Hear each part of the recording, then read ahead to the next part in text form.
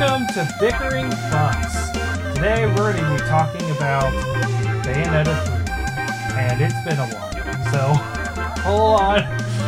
We're going to try to get through this. This is your host 421/Cham, joined by co-host Jacob/Gmo. Got your name right this time. You got it right this time. I'm not Gmo/Brian.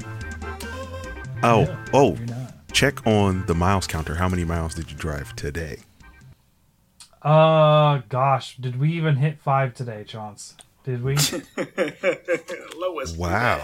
I think that's definitely a new record for the lowest number. We tried to go to Waverly to get lunch. Our road was closed. We found out. Oh. Dump truck fell over. Oh. Dump Kind of truck in the fell way. over. All right. So we had to turn around. So we went to Family Dollar for lunch, and then came home. Got like That, supposedly Jamaican like hot pocket like things, and all of them were spicy. That made me Beefaroni. sad. That sounds I terrifying. got a beefaroni. They're okay. They're really flaky. They smell like cornflakes though. Oh. That They might be do. a turnoff They for do. some people. Well, I like corn. That's something. Though. They're that color too. I sh- The like I should breading get crust. corn. yeah. I Yeah. should get cornflakes for breakfast one day. Yes. Actually, probably Frosted Flakes. Those are much better. And then also, welcome Chance. We call him Darth Tater, but no one ever calls him that. So, that's what he Hi. is on Discord. I'm socially lazy. No Twitter tag for you. And then we have B Cubed/Brian. Hey guys, how's it going? We can hear Better them. that your mic's working. Yes. You can hear me Oh loud and clear no! now. I realized why I was quiet. My mic was literally turned to the side. Okay, there we go. I was wondering. I was over here adjusting Yeah. the levels and everything. Nope. I just turned you up. It was literally just facing that way, Mm-hmm. just off to the side. Waiting So for the dog farts. yeah,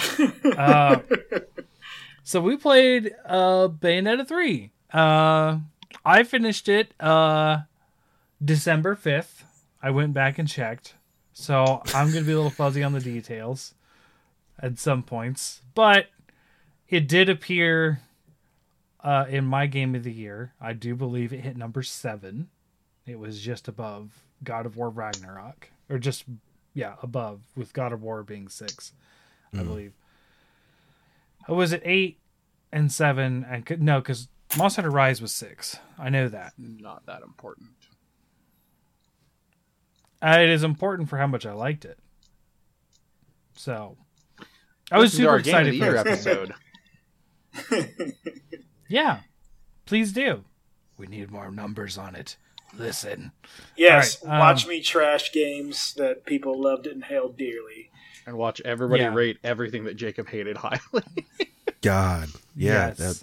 that was the list. That sums it up. So we'll start off with I guess we should explain what this show is, because we normally do. So we all played this game for about 7 months, more like 3. But 7 months. Oh, you're so We try to do a month to 2 months at most, and it just kind of lifed. It got off the rails Yeah, I'll for admit, everybody. I had plenty of time. I just watched anime because it No, wasn't late you'll- yet, so I didn't do it. Just take the excuse, Charles. Just take the excuse. Just Why would I lie? Then I have to remember that I lied. so yeah, You sound but like the idea. you sound like a birthday bears book, Charles. Then I have to Why remember would I the lie, and then I have to lie on top of that lie. Yeah, It just gets too hard to keep track of all those lies. Now I have a skyscraper of lies. It's easier just to say, I did something I wanted to do more. That is also true. So we play the game to what we consider completion for ourselves, whether that be 100% or just rolling credits. We usually go by rolling credits, but sometimes we'll go above and beyond, or not, or in the case of some games we don't even finish it because it's that bad. Or I Which value is- my sanity over Sifu. Uh-huh. So, we'd like to start off with our initial impressions / going into the game. I'll lead us off on that one. I was very excited for this game. I like this style of game, even though I don't necessarily like Devil May Cry. I do like these spectacle fighters.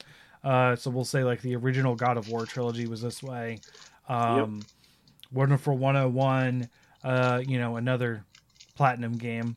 It's pretty good. The only one that I haven't really played in this genre that I've told I should was the Astral Chain. I haven't played that yet. Yeah, Brian really likes that one. Chauncey sort of fell off of it. I played for. I'm very bad about schedule changing, and then I just don't do anything. So I played one day because I was going to play at a certain point during the day, and then our schedule changed, so I felt weird about playing it, so I didn't. Yeah. But I really enjoy this genre. I was excited for Bayonetta 3. We've known about it for quite a while. I think 2 years knowing it before it came out. Yeah, I think that's right. So I boot it up and I start playing and I'm having a good time. It's not what I expected it to be. As far as like story wise and stuff, like it was a little, even in my initial impressions, it felt a little more dramatic than usually this game series is. It's very lighthearted and very, I don't know. How do you say? Sassy, lighthearted and sassy most of the time. And then the amount of shots of Bayonetta just having a facial expression of awe or wonder in this game was much higher than any other game in the series. Agreed. For good reason. So yeah. So that was my initial thoughts going in. Excitement, and I was like, okay, this is different, but let's see where it goes. So Chauncey, since you're so excited, how'd you feel about going into Bayonetta? I've not played any of the other games. I think that very much impacted how much I enjoyed this, because it was pretty low, honestly.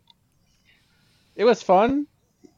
Probably my only thought throughout, even an initial thought, is I wish I could play as Bayonetta the whole time with... what's her name? Jean? No, you talking about the sword chick. Violetta. Violet. Mm-hmm. Viola. Her. If I could play as Bayo with her fight music, I'd been happier. Mm. But my big initial thing is, like, I could appreciate the combat. I like the flow and the pacing of it. But I felt like, since I used the guns the whole time, the basic pistols, the punches from the fairy demon visually just get in the way. Like, they need to be partially transparent or something, but they're just actively in the way of seeing what's going on at times. Interesting. So you actively did not participate in switching weapons? That would have taken longer. Well, we'll get to that. We'll definitely get to that. So Brian, how did you feel going into Bayonetta? Going in, it's pretty excited. I really enjoyed Bayonetta 2 a lot. Bayonetta 1, it was okay. Yeah. Just to me, I when I originally played it, I didn't feel it was quite up to snuff to how I liked some of the games in this genre, like Devil May Cry, or some of the other games here. But yeah, 2 was like shining, great, tons of fun, and I was really excited for 3, and it had a really cool look and feel. I mean, actually, I'll tell you, the look definitely reminded me of the game you listed earlier, Astral Chain. A lot of the look and feel of just the details, the monsters, just think how things looked. It looked very similar.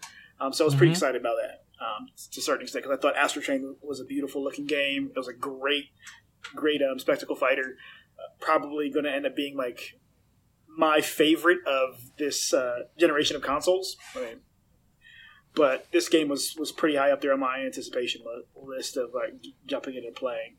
And then initially jumping in and playing, at first I would say I was a little underwhelmed, and then it picked up, if that makes sense. Sure. Yeah. Okay. Because, like you said, I think. Oh, sorry, but like you said, I think the story was not what I was expecting at first. Right. So Jacob, how did you feel going in? Yeah. So I played the OG Bayonetta for, was it Wii that it came on originally? No, it was a PS3 360 game originally. It was. Yep. Okay, well that's where I played it. I played it on PS3 then. I remember playing it when it came out. I didn't beat it, and then when the collection came out on Switch, I got the collection, and I played through 1 again. I was like, oh, this is why I didn't beat it. I did beat it that time, but 1 is just, it's rough. You play 2. 2 is so much better. Now, I always like doing the story recaps and stuff like that. 1, you save the world. 2, you save heaven and hell and the balance of Earth realm, basically. And I was like, coming into 3, I was like, how are they going to top saving all the realms? I was like, oh, and then they just throw a giant twist in there to basically save all the realms. And it was very interesting coming into it. Like I said, it starting off, the spectacle felt great. It literally felt exactly like it just picked off like straight from Bayonetta 2. Even though it was years later, and I think Jennifer Hale did a great job stepping into the role, like having played Bayonetta 2 right before I played Bayonetta 3, and literally like a couple of days later. There was a difference, but it was minute. Exactly. It was very, very, very, very minute. It was just basically smooth. like some of her choices were just slightly different than what the other actress would have done. But in terms of her just like all of that sounded like one for one, and I was just giddy jumping into the game from day one. I did want to mention this because it was such a big deal when we first started playing this game of like the whole voice actor thing with getting replaced, and she was making such a big deal. And then you've come to find out later that it was not what we thought it was to begin with. Yeah. And it went from such a big deal to one person kind of just complaining. And it was just like, oh, okay. So like when we talked about this, we talked about this like this issue at the end of the previous normal episode, Ninja Turtles. We were like, we'll see how this goes, because it was very iffy at that point. And then never an issue to me. Never an issue. See, I was waiting to see if it was going to be an issue. I was going to get it either way, but like for me, I was just like, okay, like I'm sorry if they did that to you, and then it turns out, it's just. I mean, I threw out the numbers out there, and I said if that was what they did, it was fair. Mm-hmm. It was 100% fair if that's what they did. Yeah, my only problem is with what she did is like that's a really good way to get yourself blackballed. Like you literally are taking something public and are just like, oh yeah, that you know what I mean? Like, okay, you didn't get the job. Okay, like and again, I'm an artist. I'm in the arts. I play music. I deal with contracts and stuff like that. You go in public with numbers that you were offered or you didn't like the offer. Like, I know she was iconic and had been in the role for a long time. You know what I'm saying? Like, she's in Smash and other crossover projects and things like that. But when you do that, you know what I mean? Like, let us go crazy because you're not cast. Like when David Hayter didn't come back for Metal Gear Solid 5. Let us go crazy. David Hayter just lived it with grace. And instead, now that we got, like, all the facts, it's kind of like, oh, man, we don't want to touch her with a 10-foot pole. You know what I mean? 29 and a half foot pole. 40 and a half pole. Right. It's really unfortunate. When you choose to do that, and they're like, actually, fact sheets, emails, records. Yeah. Here's the full story. It's like, oh, why did you do this? It kind of reminds me of the whole. I don't know if you guys knew this as much. It reminds me of the whole fallout between id Software and Mick Gordon over Doom Eternal, because he was like, yeah, like they didn't. This was totally not something I would have done when they released like the soundtrack for Mick Gordon, and like part of his contract was to release part of a soundtrack for Doom Eternal. Yeah, that's still not happened yet, and that was like.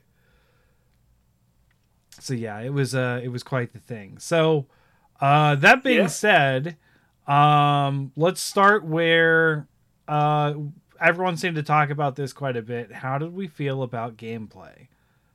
To me, I'll say this. The reason why I'm okay saying this first and foremost, this is usually the part where these kinds of games shine. This is usually their big key factor.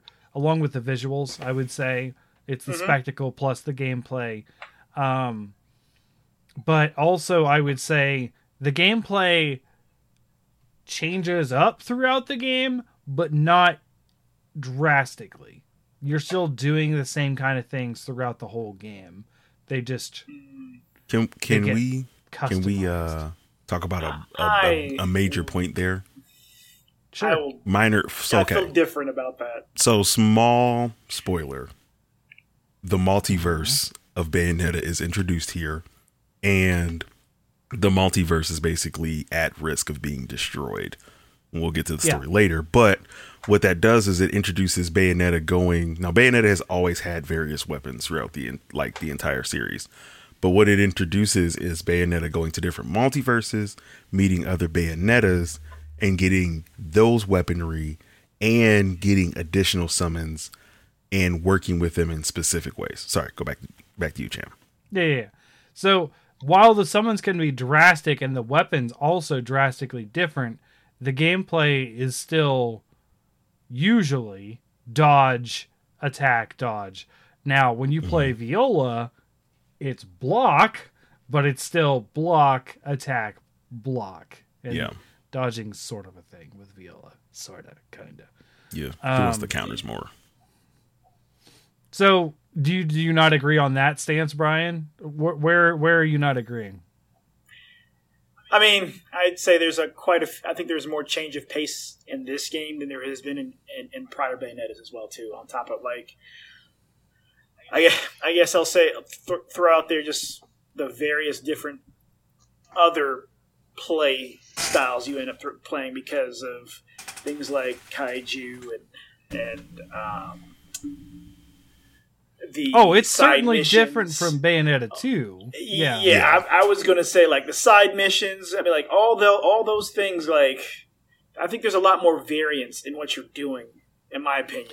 Right, but than prior but I was games. saying in the context of this game, it doesn't change up too. There's not like a progression as much throughout the game as much as there's differences, right? Like, there's different styles and side quests that you do throughout the game, but you're not like, oh, I've unlocked this ability, thus the game is. You can always just unlock whatever ability whenever. And okay, yeah, gotcha. Yeah, that's what I was trying to say. It's not spoilery to get into the gameplay. Okay. Because, now I was more thinking of the change of pace and throughout the game. We'll hit some. Yes, of those, there is a change of pace. There's quite a few. There's quite a few. So, I would say the game breaks down into 3 characters. Usually, you only play Bayonetta, but the game breaks down into three characters. You get to play as Jean, Bayonetta, and Viola, and they all control differently. Bayonetta is your standard Bayonetta gameplay.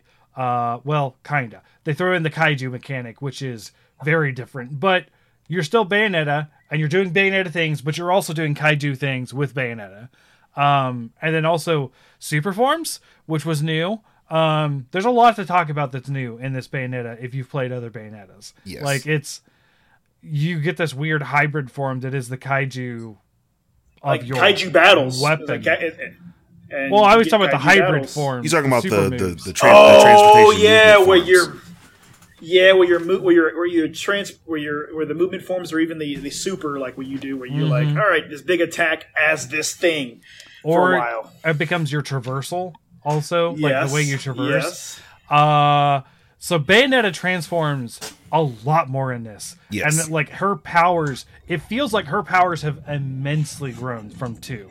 Like yes. Like leaps and bounds. And that was a cool progression because 1 to 2, it feels like her powers are pretty much the same, and she gains a lot of powers in 2, but like it feels like more like a progression in a standard game. The gap between 2 and 3 of powers feels like 50 years of training. Yeah. It's just like it's like if you stopped at the Raditz saga and suddenly you're in Cell Saga of Dragon Ball Z. Agreed. Yeah, like Agreed. Like you are No, just She went into the hyperbolic time chamber and came out, and she now has Super Saiyan 2 or whatever. When we didn't know. right. So to focus on Bayonetta's gameplay, you have a weapon of choice, and that weapon determines your movement style as well as, you know, your attacks and your dodges and stuff. And there are a multitude of weapons. Like, you unlock weapons post-game. There's a weapon that you unlock in the credits. Like, Absolutely insane. and then you can switch up between 3 different kaiju that you can have to fight at the same time. Now, like, when you're doing a kaiju, it mostly takes up the screen of the kaiju, but Bayonetta is also hittable and hitting things while you're doing the kaiju. It's just you and the kaiju are in sort of a simultaneous movement and attack pattern. Yes. To be clear, you're summoning the different demon contracts, and you're literally having specific control, and I mean very specific controls for them, and you can unlock additional ones for each summon. I think there's like 10 total summons, something like this.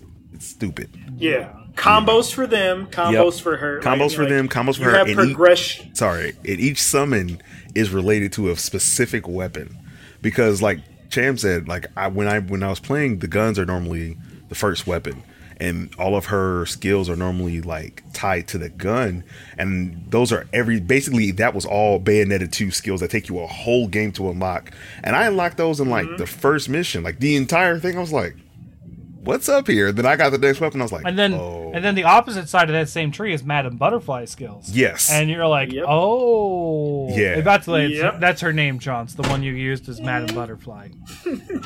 I mean, the summon I liked best was Choo Choo, but I didn't use that weapon. that weapon was sweet. That was the Choo-choo the chainsaws. Yeah. Chainsaw. Yeah. Choo Choo Chainsaw. Yeah. Yeah. You get to ride the chainsaw. I It's hated amazing. the summon, but I loved the chainsaws. Summon was great. Summon was Yeah. trash. Someone was hard to figure out. There were some challenges where you had to do. There was like one of the side mission challenges where you had to use the choo-choo to kill everything in one go, and Yes. that one was tough. Like that one was super tough, but enjoyable still because you had to Then jump the oth- with the train. It was very difficult. Yeah. Then the other thing which was cool about like the weapons and the summons, like you had your full suite of summons that you'd have to go into your menu to swap in or out. But you, like you said, you always had 3, and then you always had 2 weapons available. So I mean, like you had some really diverse combinations just at your fingertips without going into the menu.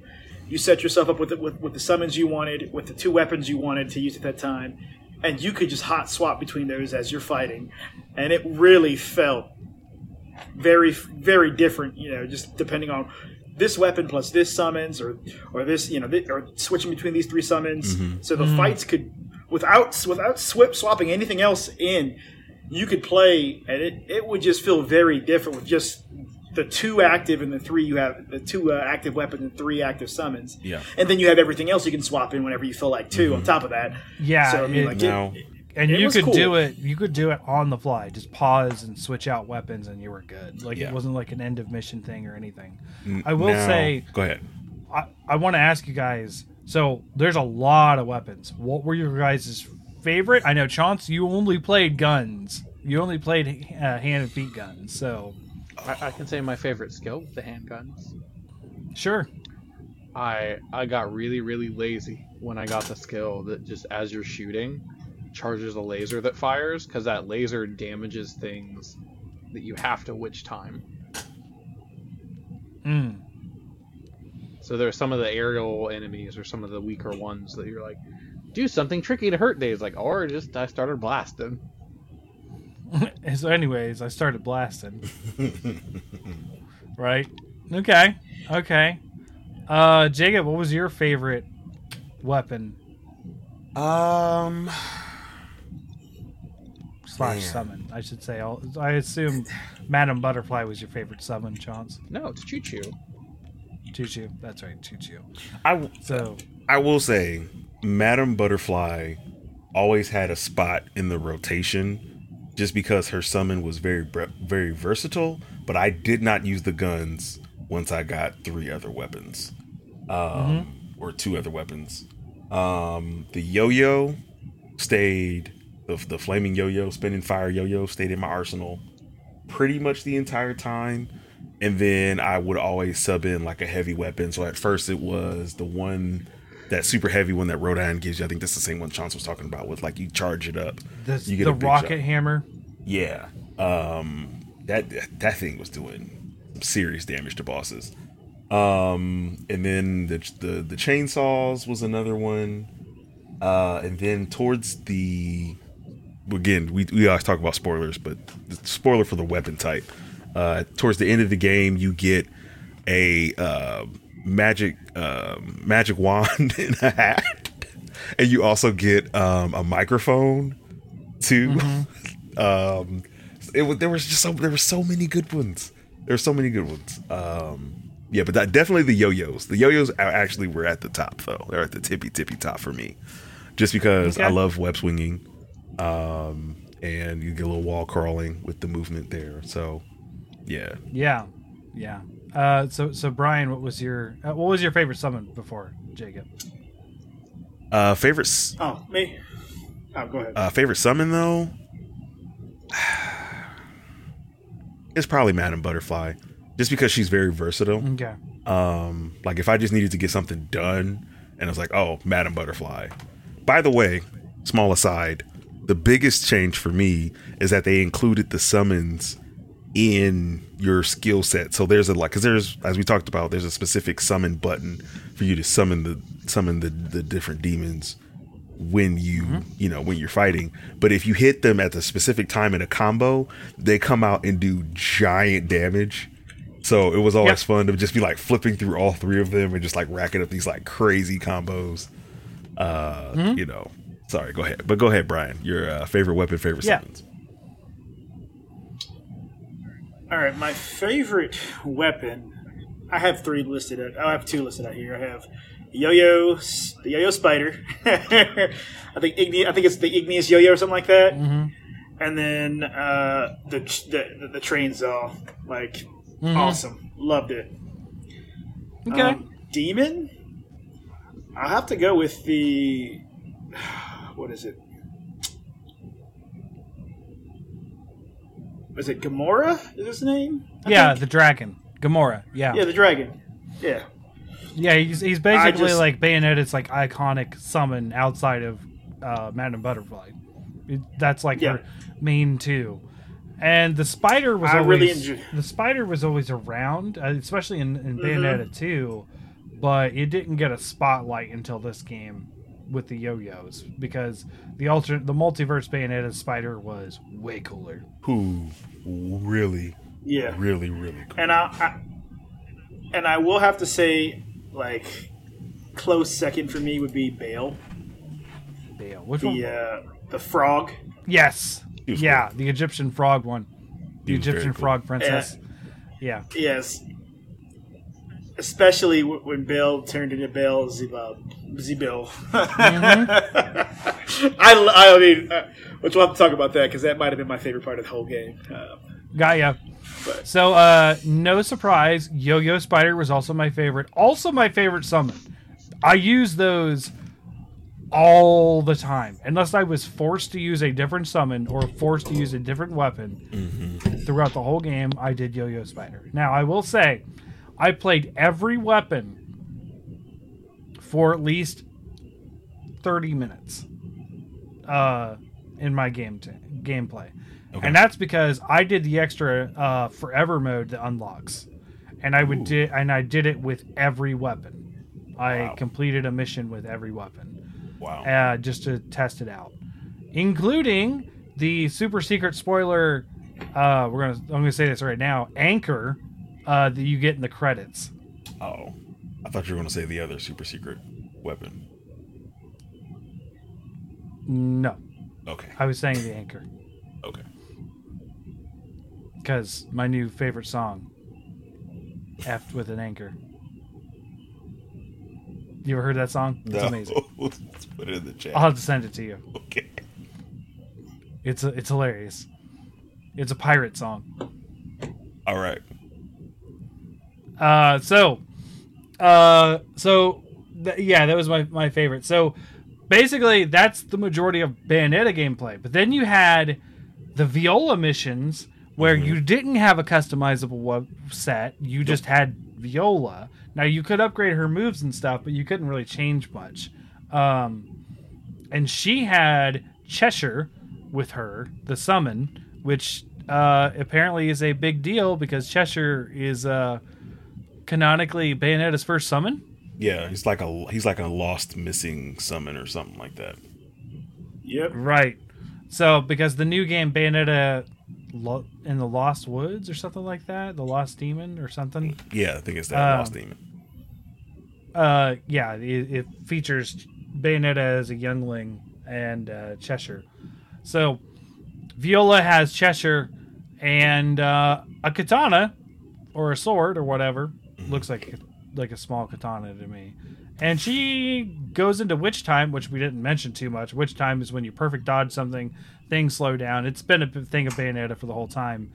And when you perfect dodge, Bayonetta goes into Witch Time, which slows the world down. You get to do extra combos, basically at zero risk.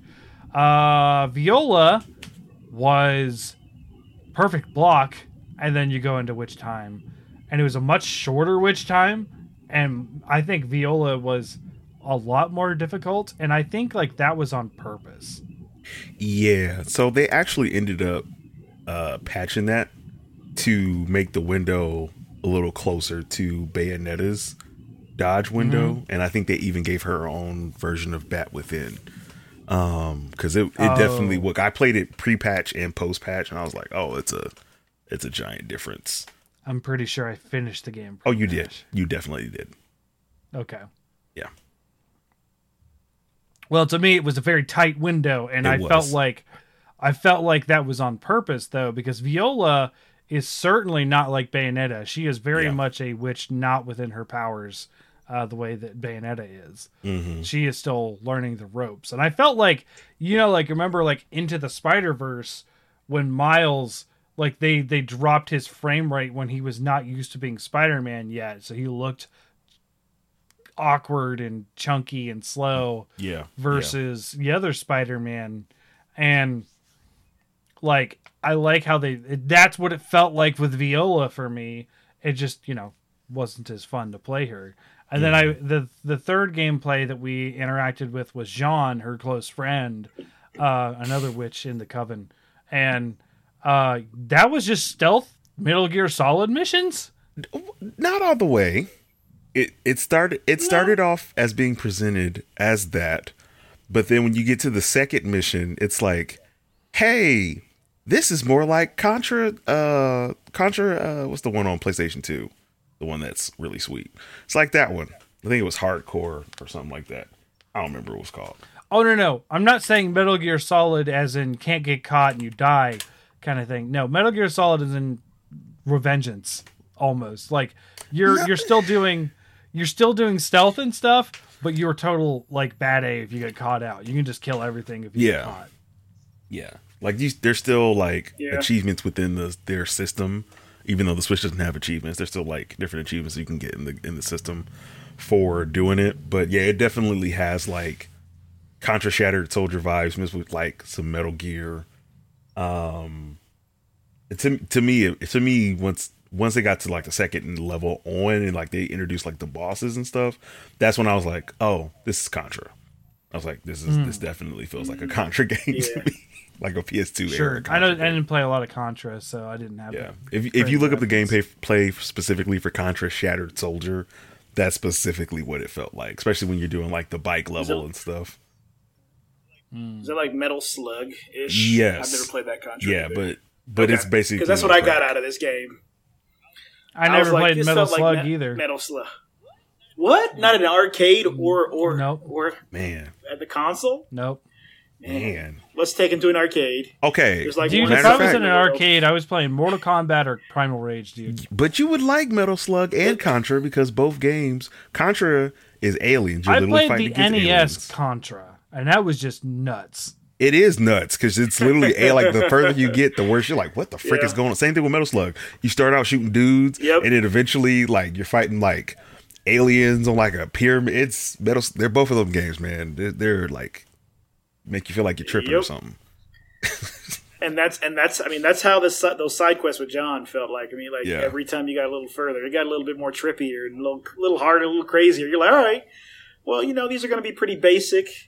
Yeah. And then you get to the next one, you're like, okay, they've ramped it up. They've added more things. There's more things to be aware of. There's more things to interact with. There's more crazy things around me. And then all of a sudden, boss battles and this and elevators and all. They just kept upping the ante. And at first I was like, this will probably get on my nerves after a few more times, and it didn't. Yeah. So for me, I think the Bayonetta stuff is the strongest. But I think all three were good and decent. Like Viola's stuff is obviously less refined and less often, but it's still like Bayonetta gameplay. And then Jean's was totally different. And I think it was a decent change of pace that I enjoyed. You do not agree? You didn't like them all? So Bayonetta's king, right? Like best game. Her playing as Bayonetta, usually the best time you're gonna have. I would then say the second best time is John. That's fine. And then Viola.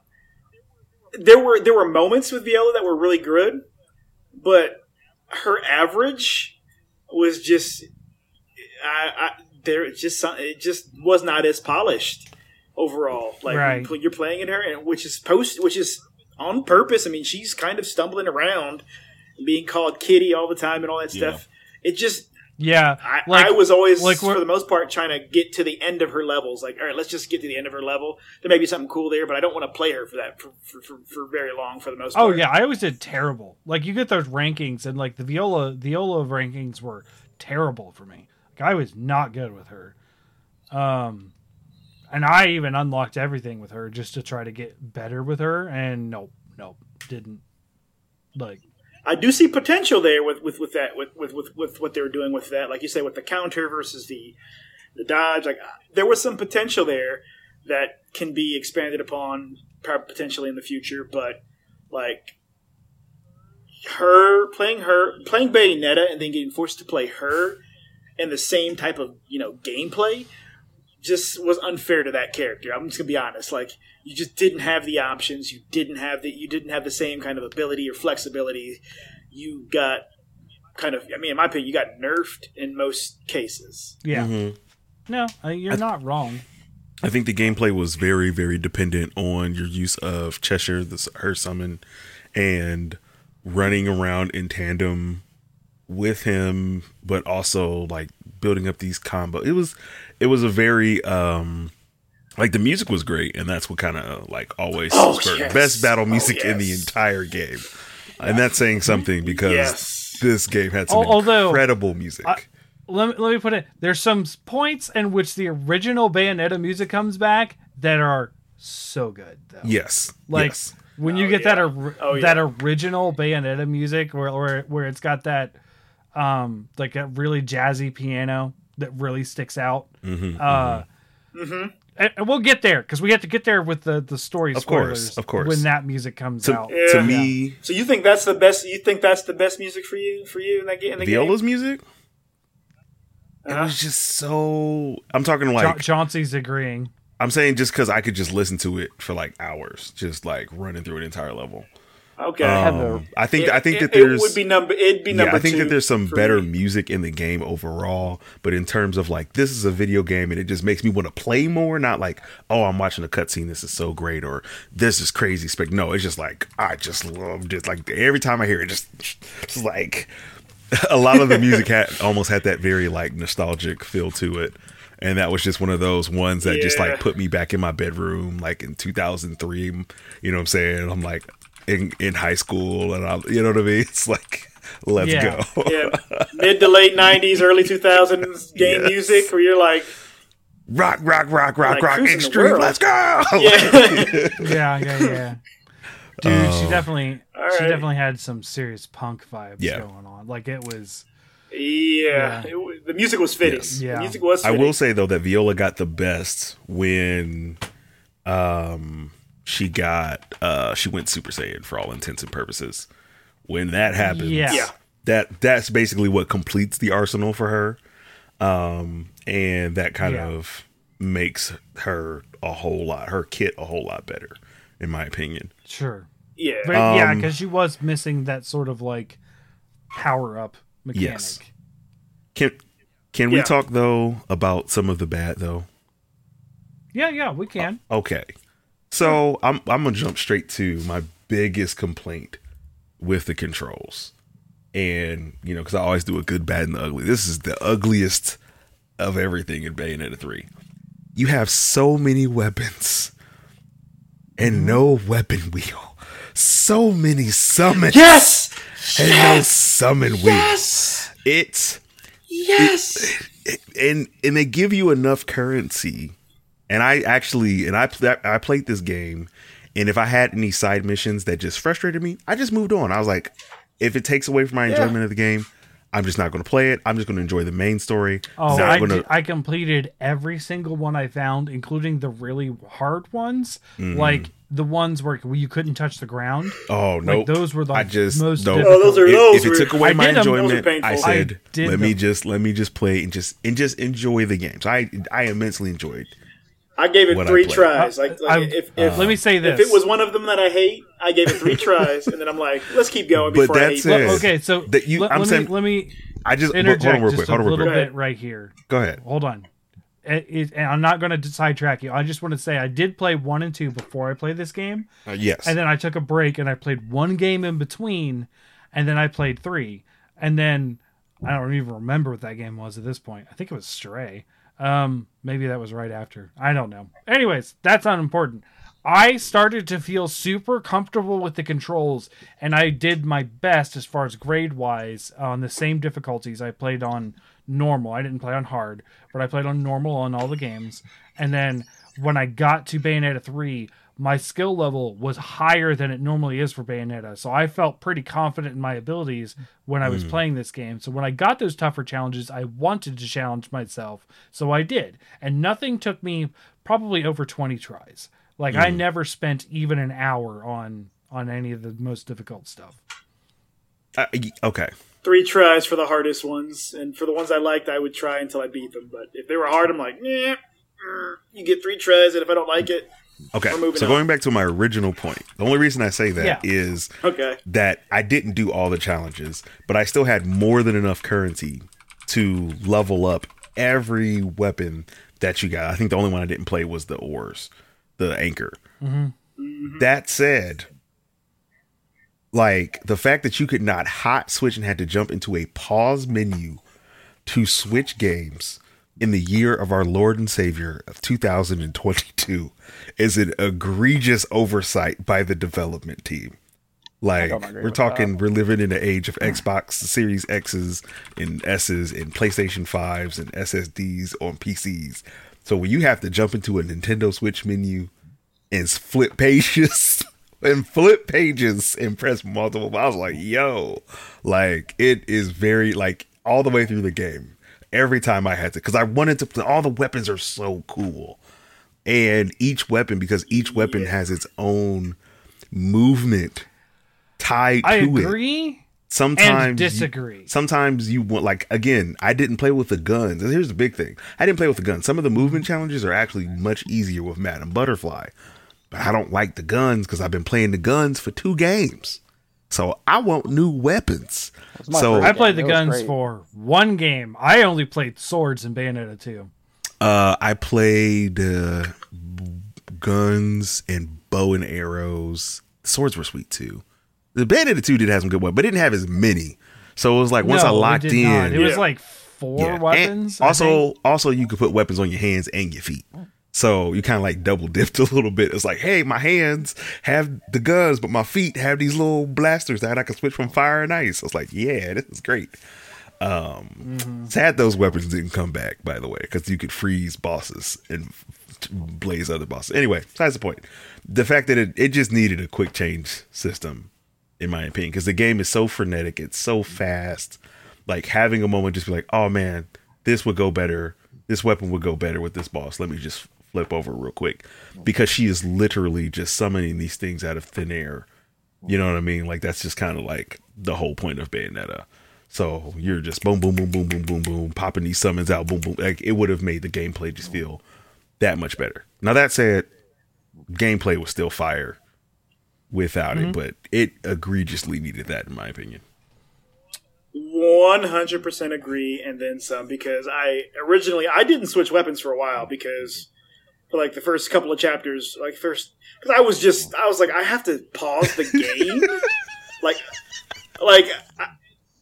and they kept giving me more and more, so it wasn't like they kept giving me a ton. So like when I was like, okay, I have to pause the game, and like you said, page over. Oh man, pick the weapons from a weapon wheel, which is funny because you pick them from a weapon wheel inside the menu. And I'm like, but why couldn't I just because you can tap the button to switch between the two. Why couldn't I just hold the button? And the wheel popped up, and I quickly add, even if I can only quick switch between two. So, and then I can hold and swap one in for one of the two. Okay, I will. So I will give you this. However, how severe is this problem for you? Like, does this hurt the game? It was pretty. Grand Theft Auto has been doing this for 20 years. Pretty bad. Here's the reason why it hurt pretty bad, because, like you said, I would like to play this weapon here. I would have gotten more mileage out of more weapons. Like, the fact of the matter is, I did not play the weapon, like all the weapons, as much as I want. Like you said, we had your favorite weapon. Yes, I had my favorite weapon, but I also would have swapped the secondary weapon way more. I would have played way more weapons, had way more exposure with these other weapons. Quite often, what I would do is I would get the new weapon, and I would use it for use it for the required the rest time. Of that chapter, and then the next, I would have loved to get more playability out of these. It would have made more playability out of these weapons, because I could have said, all right, cool, I love these two weapons, but at any point in time, I can quickly pop in these other weapons. I'm still fine with like all the other menu stuff and having to manage all that, because you manage its skills and all that other stuff. That makes sense for a menu. Outside of there, that makes sense for a menu. Okay, so I don't disagree with this point. However, I don't think that it's severe, in my opinion. So like that doesn't bother me that I had to menu to switch weapons as much as, because so you got to think, what are the games that Cham likes to play? Monster Hunter, Diablo, and Doom. And the only thing that has an equation that's close to this is Doom, which does have a weapon wheel in the modern ones, the Doom Eternal and 2016. But Monster Hunter and Diablo, both of them, if you want to change anything, menu right away. Just pop up in the inventory, and you can't even change anything mid-hunt in Monster Hunter. Like, I mean, you got to do it between quests. But like, Monster Hunter is a slow, you can go all the way back to the like calculated combat game. Bayonetta is a fast, frenetic. I said that it's fighter. closer to Doom. Spectacle fighter. Your words, gameplay not goes. mine. Spectacle fighter. So it, by nature, everything is just, it's literally popcorn in a microwave. You got like 50 enemies on I'm pretty sure and God of War 3 lets you do that. Like, you just literally left on the D-pad, and you swap between Kratos' 2 swords and all the other weapons you had. Like you just literally just pressed over on the D-pad. I'm gonna be honest. The original God of Wars 1, 2, and 3. I never switched away from the Blades of Chaos. I just unless I was forced to, I was always on Blades of Chaos. Like I'll be honest. I think this is absolutely not something that bothered me. Granted, I didn't really switch weapons much, but this comes to a decision that I have a lot with current games. Like, we've been playing Wild Hearts, and there's like a passive skill tree that you unlock. And the truth is, you just play the game enough, you get everything. And there's times when I want some decisions to have a cost. You know, the gameplay of being able to switch between the 3 summons comfortably and quickly, and sometimes really only 2 because you got forced to have a certain one for storyline reasons. Yeah. I don't want to feel like I'm changing my loadout constantly. I'm comfortable setting a loadout and using it, even when I use the other weapons a little bit. And I don't feel like that's something that we should be asking. Like, you're just wanting to be spoiled. It's a game.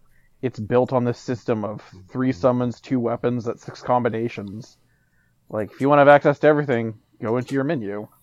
Like, just deciding that this isn't an advance that should be because it can, it just feels... Yeah. I didn't have... Again... It's just the genre. Like was there a weapon wheel my 2? But you had like 4 weapons. They tripled the amount of weapons.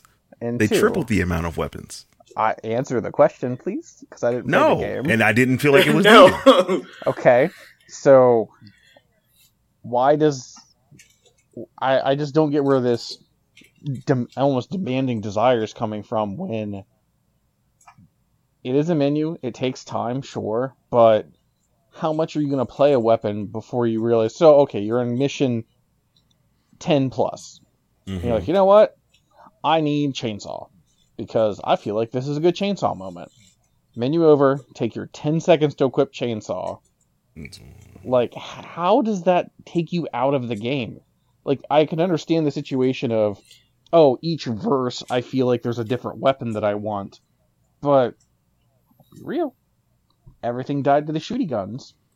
So, it's not like you need it. Here's where it takes you out of the game. Like you need it.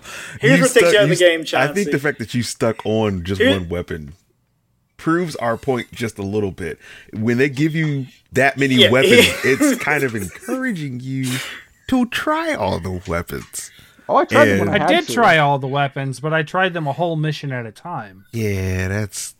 The other side of this too. Yeah, that's just the difference of how we play. That's it. That's all it is. Well, here's the thing that I'll throw out there. Mm-hmm. So you're in the middle of a combat with, let's say, some boss or whatever, and you're in the heat of battle. I'm in the heat of battle. I am literally focused. I'm like, I am into this game. I am flowing. I am kicking butt. I am Bayonetta for lack of know, for all intents and purposes. This me and this game are one like at this point. Banned from Smash Brothers, Bayonetta. Yes. Yes, I am her, and I got these weapons on me, and this is all I have because I don't know of a pause button. There doesn't exist right now. It's just me. It's me, the monster. But a weapon wheel. And I'm like, man, this fight is really hard. Like I'm not understanding why I'm so nerfed in this fight. Oh, this monster is really fast, and I have the really slow swingy weapon with me, and I have the other one that's like good for like long range but not crowd control. But I can work my way through this, but it's slog. And now, so I got to pause the game and take myself out of the action. I mean, that's how my brain works. Is that like I am into the action, and then halfway through, I'm like, man, those last couple of fights were kind of garbage. Like, what happened? I'm like, oh crap, I need to switch the weapon. Okay, so I might play 20 minutes of like me like beating my head against the wall before I realize like, oh yeah, crap, I need to. When there's a weapon wheel, I just tap like, oh crap, yeah, let me just. So I did try every weapon during the time in which I got them. Right, like I did have loadouts, but the B loadout was always the roller derby Bayonetta, the skateboard. Yeah. Yeah. So what I would do, Spider. what I would do is I would play with the new weapon in the mission, right? And then I'd be like, I've had enough of this weapon. I want to be a spider. And I would just switch back to there was no ifs, ands, or buts. When I went to the rollerblades, I was so much better. Like the rollerblade yo-yos. Like those, I got so good with that. I started perfecting most fights if I used that. And I didn't experience what you're talking about where you're like, oh man, that fight went crappy because like I just got so good with the rollerblades. I was just like, nah, this is my thing. So like I think that there is a point to what you're saying. I don't know. I never saw it. You know what I mean? Like I never saw that situation. So here, it's not about being good. So for example, those rollerblade yo-yos were my favorite weapon. But they were not good for certain enemies. I could make them work, and I could do a good job, but it was totally not the way I wanted to play. If that makes sense. Like now I'm not playing the yo-yo things the way I want to play them. I have to play them the way I'm being forced to play it because I'm using the wrong weapon. And I don't know I'm using the wrong weapon until I swap to another weapon. What if I swap to another weapon and it's still not quite what I want? I didn't now feel like go back and forth. I just didn't feel like the gameplay required you to switch weapons. Is all. I didn't feel that. I felt it was a preference. Yes, that's the whole point. It is a preference. My preference. Like when I was fighting certain things, my preference was, you know what? The yo-yo things aren't quite the right tool. I can use them and I can make it work, but they're not quite the right tool from my perspective. Like this is taking longer than it should, or I have to do more things than I should for this particular fight. But I know the other weapon that I have in my arsenal is really good against these things. Like it just crushes them. I would love to just swap. They even make the enemies that way. Like you'll see enemies come back that are like, oh yeah, when I was in the previous level, this particular weapon was great against them, but I have the yo-yos and whatever else out on right now. Well, let me go pause, and then you can go to and as enemy types built up, and then depending on where you're at in the game, you may see a more diverse. Sometimes it was just these, like you said, when you go to a new level, it's just these enemies against that are good that your weapon should work against. But at some levels, there were like, hey, you're probably a better tool than a hammer for this job, but you can use the hammer if you want to. I will go. I don't know. I just that was my point. Okay. I mean, like, I don't think you guys are wrong. I just don't think that it merits that strong of a reaction. But hey, I will say again, the math ain't mathing. They tripled the number of weapons, and they halved the number of weapons you can equip. I'm just saying. That's my big point. Bayonetta 2, we had like 4 or 5 weapons, and I could equip 4 weapons at a time. That made the versatility and what I could do pretty freaking awesome. So I had guns, swords, bows, and the little fire icy weapons. That was my jam. Mm-hmm. You couldn't do all 4 though. Yeah, you could. The bow took up 2. No, the bow took up 2 slots. I thought no. You put the thing. It takes up 2 slots. I'm telling you, you put the thing on, you put hands and feet. You just couldn't put the bows on the feet. Yeah, but it also took 2 hands. The bow. Might have. I can't remember what it was. If it wasn't the bows, then it was another way. Either way, I still had 4 weapons. You couldn't do all of them at once either way. No, but you had 2 sets. Yeah. You had 2 sets. Hands, feet. That's my whole point. And we had 2 weapons. If I had less weapons, I wouldn't have complained about it. I mean, honestly, that was the kind of thing. Like, I was fine up until a certain point. I was just like, there's a lot of weapons. I really want to like play them all the time. Like, this is cool. Like, I was super excited about the amount of weapons. I don't think there's a weapon I didn't like. Same. So like when that's the case, that really made it like hard for me. Like, I'm like, all right, well, these are the weapons I'm going in with, and I guess I'm just going to stick with it. And it made it really hard because I was like, all right, cool. I don't mind. Like I said, for a person, I would have liked it like the 2 weapons hot swapped. And then if I wanted to change what one of my 2 weapons for hot swapping, I could hold in the button and add switching quickly. Keep me engaged in like the fight. Keep me moving, and and I could just play me the way I wanted to play when I wanted to play. And I felt like I couldn't play the way I wanted to play all the time, and I just played whatever was equipped. Like that's, if that makes sense. Until I realized, until either I was in between missions or there was a pause in the combat. Maybe I stopped at Rodan's, not Rodan. What is his name? The bar. Oh, the Hell's Gate guy. Yeah, his name's Rodan. The Hell's Gate guy. Is it Rodan? Is it Rodan? Is it Rodan? Yeah, it's Rodan. Pretty sure. No. Yeah. Okay. So until I stopped there or got to a save point, something like that, then I would, all right, let me switch or whatnot. I say, but you might switch, and maybe I'm switching. Just a quick thought here. Go ahead. Was he the most unimportant yet story important he's ever been in the story? Like, I barely used him as a shop in this game, but like story wise, he was super important compared to the other ones. Yeah, there was less. I mean, like I bought stuff from him. It was almost pretty much cosmetic. I didn't really need to because they just gave you the weapons. It was, yeah. You used to be the guy you bought the weapons from. So that's true. Yeah, and you the bought combos. the stuff. Yeah, so they sort of cut him out. You bought the accessories. Yeah, some of the accessories. The accessories did help. Yeah. Some of them were kind of cool, but like, yeah, you're right. Like, I mean, I was looking through his inventory, and I'm like, I don't know if there's anything I really care about. Like, I could, like, if there's something better to use this currency on, I would just buy something else. By the way, we're talking about the guy who sells stuff at the store. Okay. So, because I just remember, because you can also buy recovery items. They also put the freaking recovery items in the pause menu. That's what it was, too. Why? Okay, that I agree with. Why? The recovery items in the pause menu was a little rough. I was like, that. Now they did something different for this one. They used to dock you points on your score for using recovery items, and they didn't do that in this one. I thought it was only certain ones. I remember getting. Oh no! Any recovery item on Bayonetta 2 that I did, like, I would do whole levels without healing just so I could get a better score. Like, okay. So yeah, it didn't dock you any points for healing on this one, and I appreciated that because I'm like, that's not fair. Come on, like, you're gonna dock me more points because I got hit and I had to heal. Like, yeah.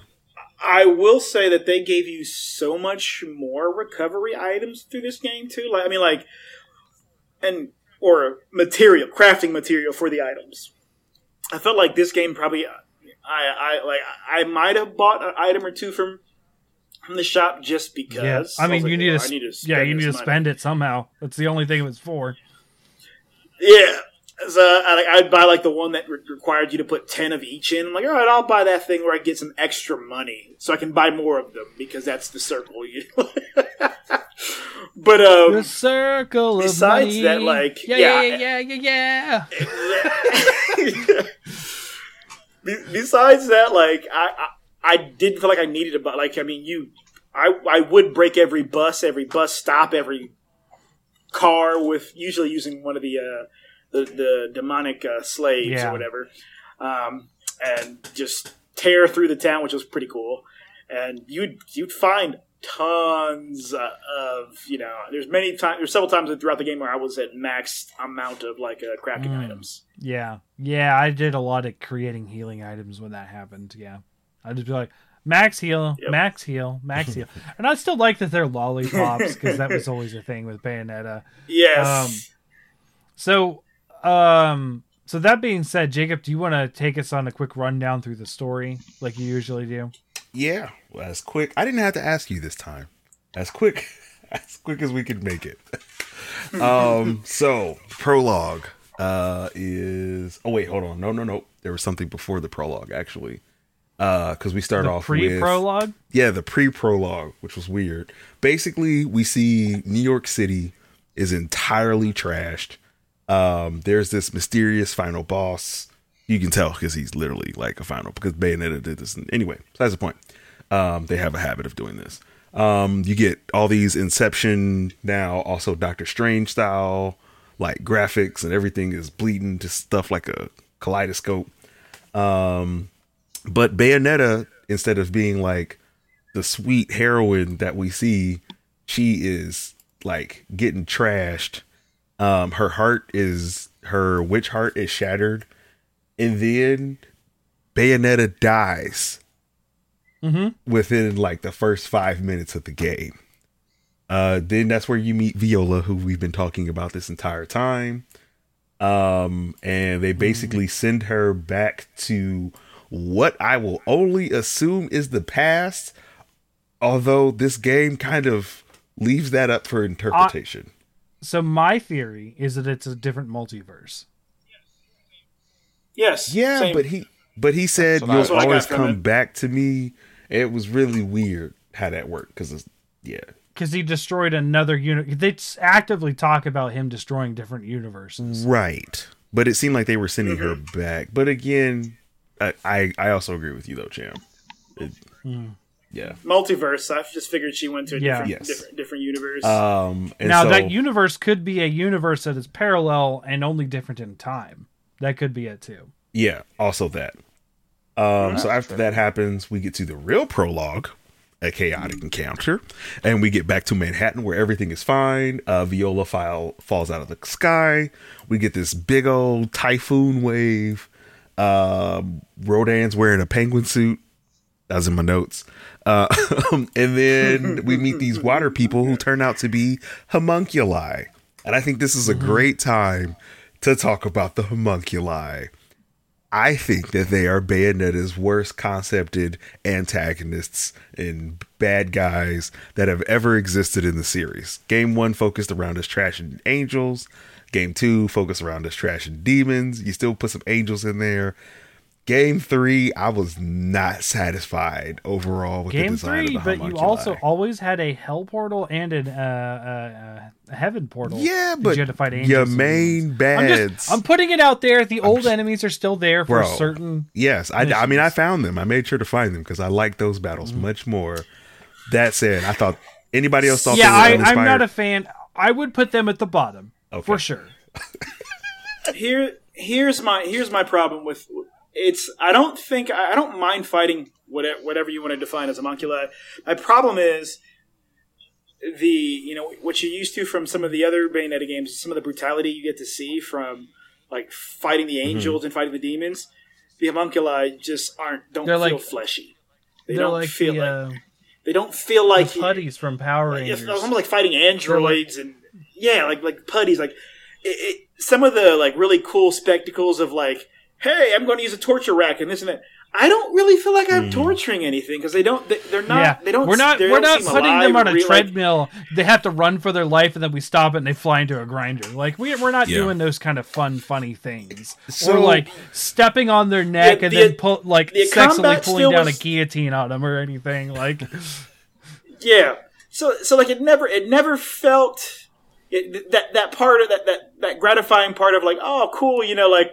I'm really like I'm torturing, making these things feel kind of like fight for their lives. It was kind of like throwing like the horde of insect toys with the hive mind, and these are just a bunch of husks from like Mass Effect or something like that. It just didn't have that same feel to it. It ended up suffering because Bayonetta didn't get to really flaunt her style because she didn't know what she was dealing with. It felt like. I feel like this game did a very good job of storytelling in its gameplay because it was like, we don't know what the homunculi are. We don't know where they came from. They are not the normal enemies. But like, she was like, you went back to the angels or the demons and snap. She's like right back to old Bayonetta, dropping guillotines on them and spanking their butt and making them go fast and kill other guys. Like it was just good old Bayonetta but I agree though that like she lost the gameplay lost a lot of its charm fighting these sort of like faceless faceless antics, green things that had no stakes. It felt like not that it wasn't there any stakes. There just wasn't any spectacle to the spectacle fighter with these things. Yeah, and I think that also comes from the fact that Bayonetta always pulls from folklore for its inspirations, both for the angels and for the demons. So A, you don't really care about the homunculi. Oh B, yeah, you always get the Book of Demons. And yeah, the Book yeah, of yeah. Angels. You still get the Book of Homunculi, but you don't care about it as much. But the problem is they're all water blobs with a little bit of armor. So even when you get the cool ones like the dragons, in the inside is still like, okay, well, there's still water blobs with armor. Still a water blobby dragon. Yep. Yeah. It's a water blob. It's a water lance. It's like fighting a jellyfish. Yeah, I thought their interpretation of homunculi for a mature rated game was really interesting. Yeah. So. Yeah, and I mean the funny thing, I think the game even mentions it because at some point she feeds it to the demon, and the demon he's like, I'm not sure if you're gonna like this, but you're gonna eat it. Like, and I'm like, he just, oh remember, man, he just sits there. That's because that was the big thing. She calls He for sits there trying to figure out whether he likes it or not. He was like, she calls for Gamora Yeah, to exactly. fight the monkey line. Gamora's just like this, like Charizard in the original Pokemon series. He's like, nope, not doing that. It's not in my contract. Like, you can't tell me what to do. I'm level 70. Like, and then Jean has to come in and wrangle in him again, Right. which is a callback to Bayonetta 2, which Gamora kills Right. Jean because Gamora gets out of its like imprisonment during one of the fights. Which for me, in the back of my mind, the whole game, because that very beginning portion, and because of how it felt like to fight these enemies, I am waiting for the moment where like all the summons just go like boycott me. Like, no, we're not eating these things. They don't satisfy any contract for us. They don't provide us any angelic or demonic sustenance. I don't want to do this. well, that was the whole point of her using the control summon thing. It was like this forbidden technique for her to control the demons outside of the contract. Yeah, and I just felt like they were just going to push the stop. Like, I was just waiting for it. It didn't I occur, do but I like. was waiting There's a for it. very cool so with the fire spider in the story. Now I know we're not there yet in the story, but there's this very cool discussion with the spider because the spider's like, what are you going to do to help me? Because I don't want to do this. Mm-hmm. And then Bayonetta does wheel and deal with the spider for the contract. Now, you get a little bit of that with the other summons, but they're mostly like, we're joining the team now. Hurrah! Like subspace emissary level of like commitment. Like the spider, personality wise, he definitely was my favorite just from his personality because he just like he made things feel like they were on a level playing field, both the demons and the witches. Yeah. So, so after this, we get this whole opening set piece. I forgot. So she does this. She does her magical girl transformation into Bayonetta, getting ready to fight. Rodan has made her some triple barrel pistols, because we're on number 3 now. So she gets some triple barrel pistols this time. We already talked about Gamora. In a fancy box. Yeah, we talked about Gamora acting up again. Oh yeah, they came from the pizza box. Don't know what was in the other pizza boxes though. And basically we get this whole set piece on this cruise ship that ruins New York City. Like literally it's like like a mile high tidal wave just rocks over New York. Yeah, the city is gone. Yeah, the city is gone. Yeah. And worse than New Orleans. Yes. So, and if you notice too, the thing that made me know that this game was going to be off the rails in terms of spectacle is she summoned Madama Butterfly like super early and like in her full form as like super giant in the prologue. That was like an end of game 2 thing. Yo. Like very so end. when she did that, I was like, oh crap. I was like, there's nowhere to go but up from here. So after that, they basically go hide in the gates of hell, and they're trying to figure out, these answers. And they basically end up going to Thule, which is it's a deserted island that used to be used by both the Umbra and the Lumen witches, if I get that right. Yes. And basically, that's where like all the multiverses are, because basically there is, what's the guy's name? I forget his name. I forget the guy. No, the guy who's defeating who's destroying every multiverse. I don't remember his name. Yeah, because yeah. it's probably in my Mr. notes. Homunculi. Yeah, it's somewhere in my notes somewhere. But basically, in the Bayonetta universe, there's one heaven, there's one hell, but there are multiple Earths layered on top of itself as multiverses. So, that's basically how the Bayonetta multiverse works in 5 seconds. So we head to Thule to go find these Chaos Gears, to collect 6 of them, and to go track down the scientist. And then somehow Luca ends up on the island of Thule as well, and Luca, Bayonetta always calls him Cheshire from the past game, so it's interesting to her that Viola has a summon named Cheshire. Yes. Yep. So after that, we end up going. Go ahead. I missed I forgot to bring this up. I'm so man. So in chapter 1, there's a Easter egg. If you have not, did you guys see the? So in chapter 1, when you first jump in, did you guys see the? When you're in Tokyo, we're in Tokyo. After Shibuya, you go, right? after you go through the multiverse portal. Right. Yep. We're in Tokyo Shibuya. Did you see Lappy? Talking about the dog? That is straight from Astral I knew Chain. he looked familiar. Yes. If I did see it, I didn't recognize it because I didn't play Astral Chain. So straight from Astral Chain. I totally forgot about this. So yeah, that is like an Easter egg. If you've played Astral Chain, that is like one of the officers puts on Lappy and is like basically like Scruff McGruff. Oh, like for their, you remember that? For their police squad. Yes, and pretends to be a totally different person. Like you'll be like, "Aren't you this?" Like, no, I'm Lappy. Like, and so like there's a whole joke about like throughout that game. There's lots of jokes with Lappy, but like I thought that was phenomenal that they brought Lappy into this game in chapter 1. No. Continue. No, Jacob. you got it. We got the Tokyo. That was cool. We cool. Yeah, we cool. Okay, so I'm gonna try to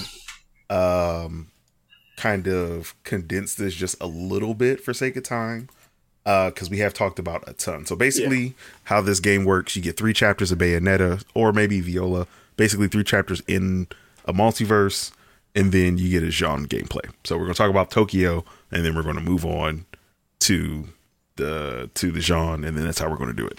So chapters 1, 2, and 3 is Bayonetta in Tokyo. I didn't write down the boss in chapter 1, but the boss in chapter 2 is Twilight Wanderer Strider, and it is basically the most anime-ish werewolf in a magical girl series that you could ever think of. Like, he is all black. He almost looks like a Pokemon for how sweet he looks. I ain't even gonna lie. Like, his design is almost like darn near Pokemon-ish. Was it Zora or whatever? What's that yeah. Pokemon? Yeah, Zora. Zora, whatever. Like like an alternate version of that. Excuse me. If they gave him a mega form, they gave him like fairy and dark at the same time. So he's glistening, he's dark, he's everything. It's cool monster boss. I did think that Bayonetta, I thought he was like a demon or something, because Bayonetta actually tried to like get a contract with him. I was like, what is going on? Yeah. Same. Yeah. I was like, oh, so that's a strange demon. Then we get to... I did see that, Brian, now that you showed the picture. I'm sorry. Yeah. Yeah. No, yeah. We also get to, in chapter 3, we get to play as the other Bayonetta, which was kind of cool. We actually get to play as this was Tasma Renee, that's the spider. So not only do you have the powers, get to play as what I call Yo-Yo Bayonetta. You get this final boss fight, because basically the Bayonetta of this universe, she dies. You basically get to do Spoilers, a giant. she dies. Yeah, she dies. Spoiler. I mean, we're going to talk about spoilers. So if you don't want to hear the spoilers, skip ahead. But obviously, we're talking about story. We're going to talk about the story. You get a giant kaiju Godzilla rock paper scissors battle of Sin Gamora versus the homunculus with a super random cumulonimbus name or whatever it is. I will say this was funny to me because I murdered this thing. Like, nice. It didn't even have a chance. Nice. I think I got hit once or twice. It didn't even get to attack, dude. I actually comboed with it. Wow. It was so fun. So yeah, so I loved it. So Bayonetta gets to watch another version of her die. And then after that, we get the Chaos Gear from this world before it is destroyed. We move on to a side mission with Jean, the most stealthy of the side missions. We have talked about those. You get like a stealth attack. Yeah. You ride elevators, do all this weird stuff. You're trying to find the scientist. I do like how she does like the spy thing where she jumps on their shoulders and flips around them and they just bust into money. Right. Like, yes. After that, we move into what is essentially ancient China on the Great Wall of China. There's a giant fight going on. Again, it's all multiverses taking place at the same time. This is I where will say this map has the least fun boss fight for me, which was the many-legged dragon, the centipede dragon thing. Yeah, the dragon was I not hate those. fun. I do The not dragon like was those. not fun. War Train Sorry. Guan, it's the summon that you get from this world. It's cool. The chainsaws though are sweet. The summon itself, I'm mid on. Did you do the hybrid form of Bayonetta in this? Yeah, where she turns into the train. She's basically like the mermaid on the front of a boat, but a train. She's just like, I am train woman. And I was just like, this is nuts, and I love it. She's that mixed with the smokestack all at once. And it's like, this is so weird, but I love it. I'm here for it. It's like if Thomas the Engine was sexy. Yeah. And I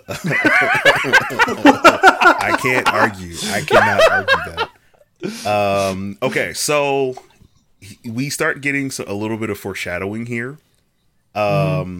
Because we don't know who Viola is.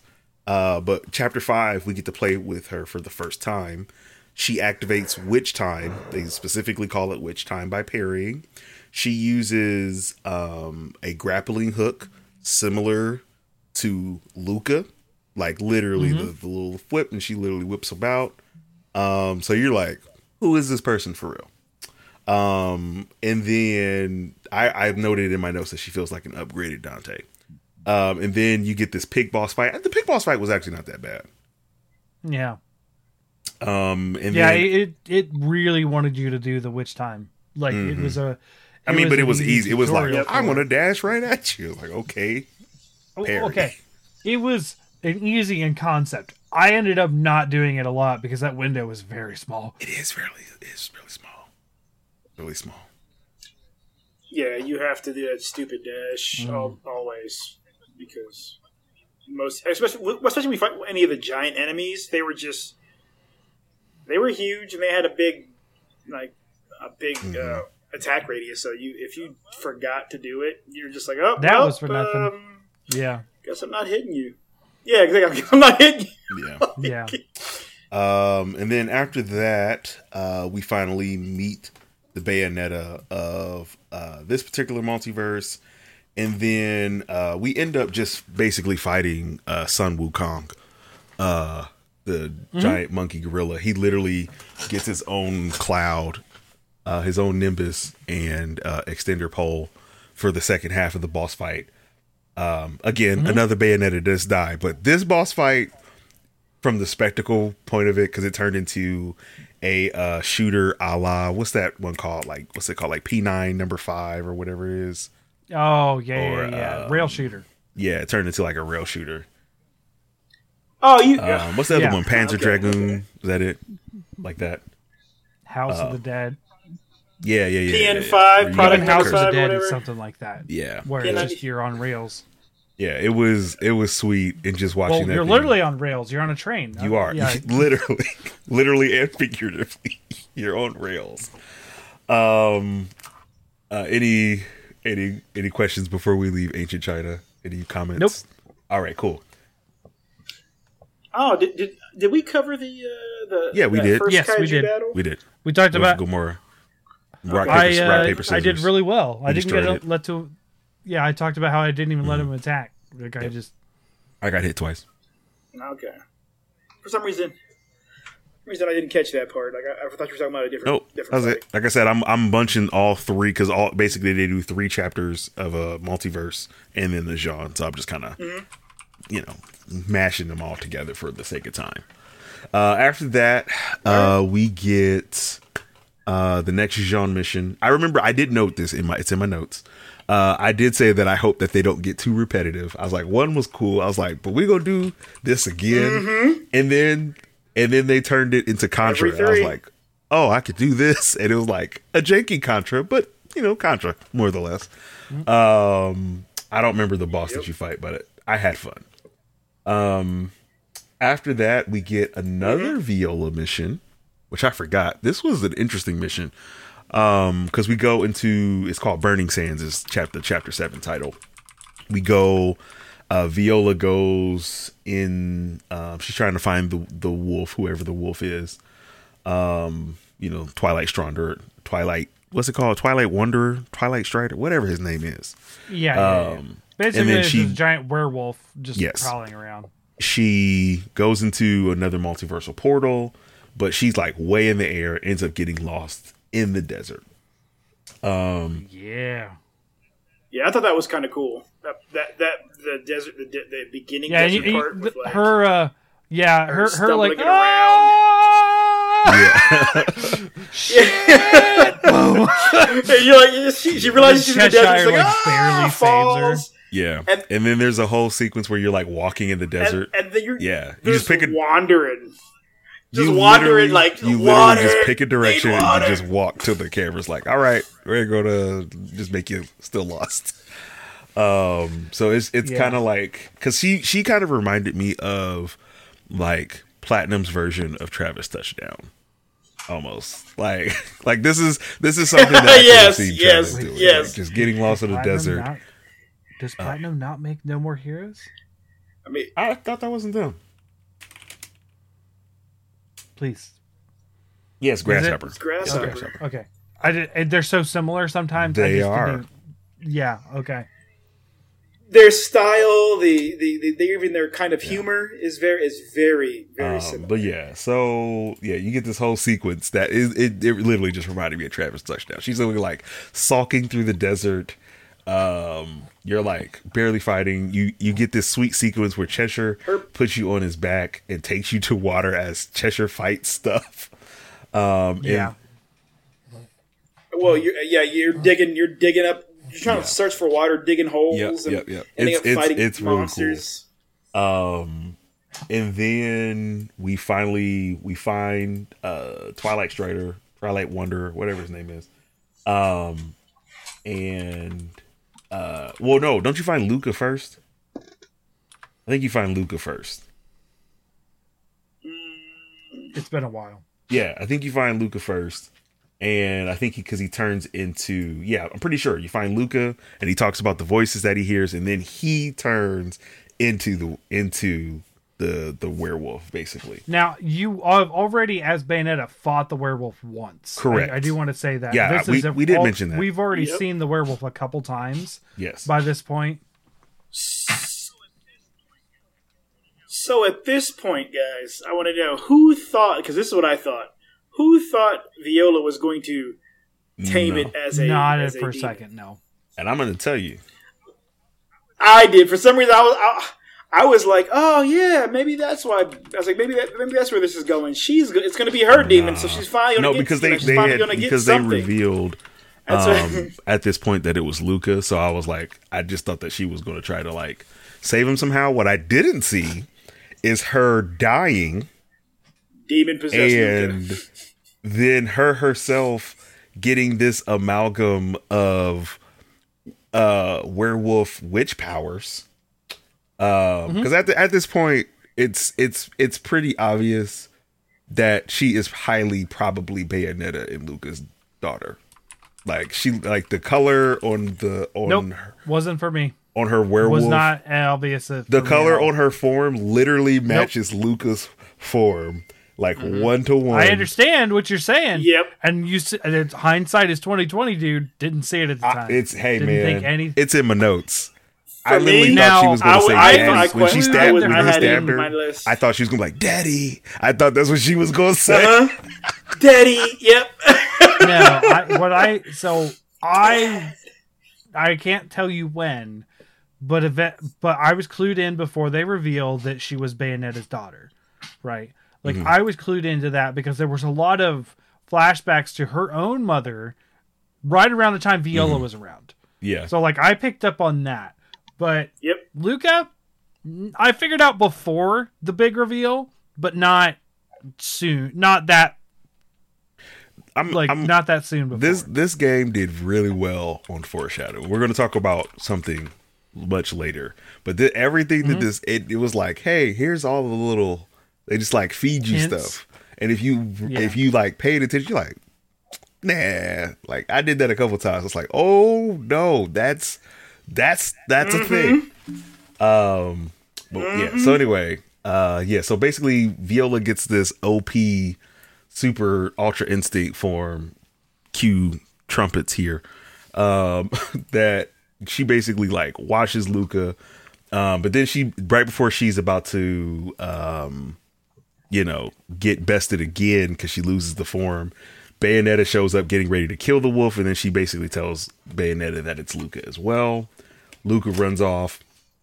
And then at this point, we are looking for the Bayonetta of this world, who is a princess, according to Bayonetta.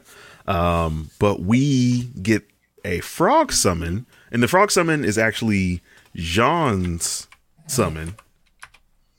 Right? I got that right? Yeah, the frog summon is Jean's summon. And then in the next mission, you get a raven summon, and that is the Bayonetta of this world summon. So you you get two for the price of, well, 2 deaths. But gosh.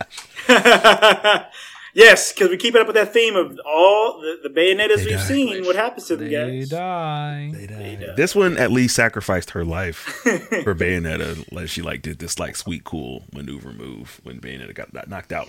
By the way, this multiverse had a couple of very, very, very, very, very, very cool fights.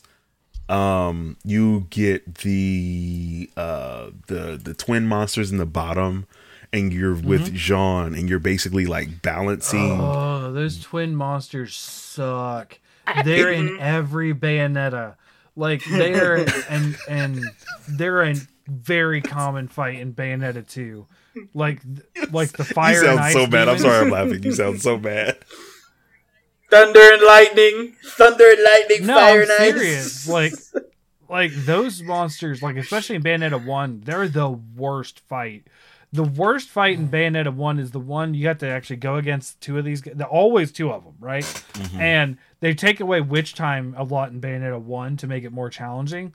And they do that with one of these guys, and it is literally the hardest fight in the game. Screw any boss. It is just those two guys. And then, I saw, this is the one time they appear in Bayonetta 3, and I was like, no, I hate these guys. And then I murdered them with yo-yos, and it was fun. Enjoyed this boss fight just because you had the balancing scales, and I was like, that's kind of cool. You couldn't defeat your enemies too fast. You couldn't defeat them too slow. I was like, it was a cool concept, and I enjoyed the execution that they did. Yeah. And then after we fight that twin monster, Brian, I wanted to see how you felt about this, because we basically fight Ghidorah. I felt like, here's the thing. I see myself, I'm looking at my notes each time, because every time we get to the ultimate boss, or whatever it is, penultimate or ultimate, I can't remember the exact word. Once you get to the ultimate boss for the multiverse, for that universe, they're just each one is better then the next. And I didn't think that they were going to be able to do this every time. Like, I was like, y'all got to fumble the bag somewhere. No, every time. So this one, you get like this twin battle. You got I think, was it the frog down low and the raven was like up top? You could switch between them. You're shooting. Oh, yeah, this is the one that was like Panzer Dragoon. This was the one that was like Panzer Dragoon. Because you're. No, not Panzer Dragoon. Spider. No, yeah, it was the spider. No, I'm thinking of the wrong one. This is the spider. Spider down low, bird up top. Spider down low, bird up top. And you're fighting the giant boss. This boss was really cool. This boss was really cool. Just because you're using the two summons on both Bayonettas at the same time. You're dealing a ton of damage. And the spectacle of it is just, it's out of this world. Yeah. Yeah, and the transitioning, like the way they do that fight, we're like, all right, you're that spider, you have to, because it is now, focused on the ground. It's slamming at the ground. It's beating up, trying to beat you down on the ground, and you're fighting the opportunity to beat it up and then crawl up it. Yeah. Hurt it bad enough that it then pulls itself away from the ground and decides to fight the one in the air. Yeah. And then you're like, all right, another Bayonetta. Ah! It was, oh no! It was really turn my head back to the ground. So after we do that, of course, like we said, another Bayonetta dies. That's the formula, apparently. And then we get another Jean mission, and I was starting to get tired, but they gave me something new, and it was an elevator sequence followed by a Terminator reference. Literally, he gives you the extra thumbs up while going down. I'm a sucker for it every time. I'm a millennial. Yeah, dude, that is such a popular reference, and it's still good. Because every time they do it, it always surprises me when it happens. That's why I'm like, okay, like, yep, they're dying in lava. It's the Terminator reference is going to happen. Mm-hmm. So by then, we move to the noir world. Now, I will say, my boy Enzo was in the beginning, and you haven't really seen him in the worlds, but this time you get to meet Enzo as an inspector trying to take down this world's Bayonetta and Jean or whatever. No. So it was her mom. That's what it was. It was her mom. He's trying to take down her mom. Yeah. It's her mom. It was her mom as a thief. Enzo is in literally every Bayonetta, and he actually plays such a background character in this one. Right. When he was such a foreground character in both 1 and 2. Yeah. But yeah. Let me see. And then, dude, so Viola meets choking on audio right now. Viola meets a multiversal version of Luca in the wall between worlds, before getting transported to the noir world. Very, very weird. He almost has like a celestial body, or something like that. That was just a little interesting aside. But after that, Bayonetta's mom, Rosa, they were saying that she's because this whole time they keep calling them arcs, and then there's the Arc Eve. Yeah, there's arcs of each world, and then Arc Eve. So once the arc of the world falls, at that point, basically that multiverse is basically done, and for some reason Bayonetta just happens to be linked to the arc of the world. The Arc Atom is a reference to Luca. So basically, at this point, it gets a little weird. Bayonetta's mom is the arc of the world, not the Bayonetta, but the boss has a thing where he's able to control people, and he ends up taking control of Bayonetta's mom. So you track. And this is where you get the weirdest weapon. Which one was this? And the weirdest summons. This is a tombstone with a Gatling gun. Oh yeah. The clock tower. You get the clock tower. The clock tower was the dragons. The guns. Yeah. Okay. Yeah, you had to fight. You had to follow a dragon. I forgot about the tombstone, because by this point we're kind of wrapping up the story just a little bit. Not quite yet, but we're getting there. Well, yeah, because what happens is we fight Rosa, her mom, and we go through every. Oh, this was my notes. We go through every bullet hell game ever made. Panzer Dragoon, R-Type, Ikaruga, Castle of Shikigami. If it was a bullet hell, you play it in Chapter 11. Yep. Every No, single hold last on. one. Go ahead. They didn't have Galaga and they didn't have Asteroids. I said bullet hell, sir. Bullet Those hell. are beginning of the genre. No, I said bullet hell. I want the pinnacle. Have you played Asteroids? It's only bullet hell. It's asteroid hell. It's not the same thing. Yeah. It's not the same thing. Okay. Anyway, There's a PS1 Asteroids that is a bullet hell because the asteroids split and split and split, and then so they start shooting stuff, and then it's just crazy. All right. But we fight. She has this forbidden clock tower that she used, and then but after Bayonetta kills her mother, because Bayonetta's mother died or way before the events of the first game. Then the twin dragons get called back by this world's Bayonetta, who turns into the Ark. Now, don't ask us how that got transferred. I don't know. It just did.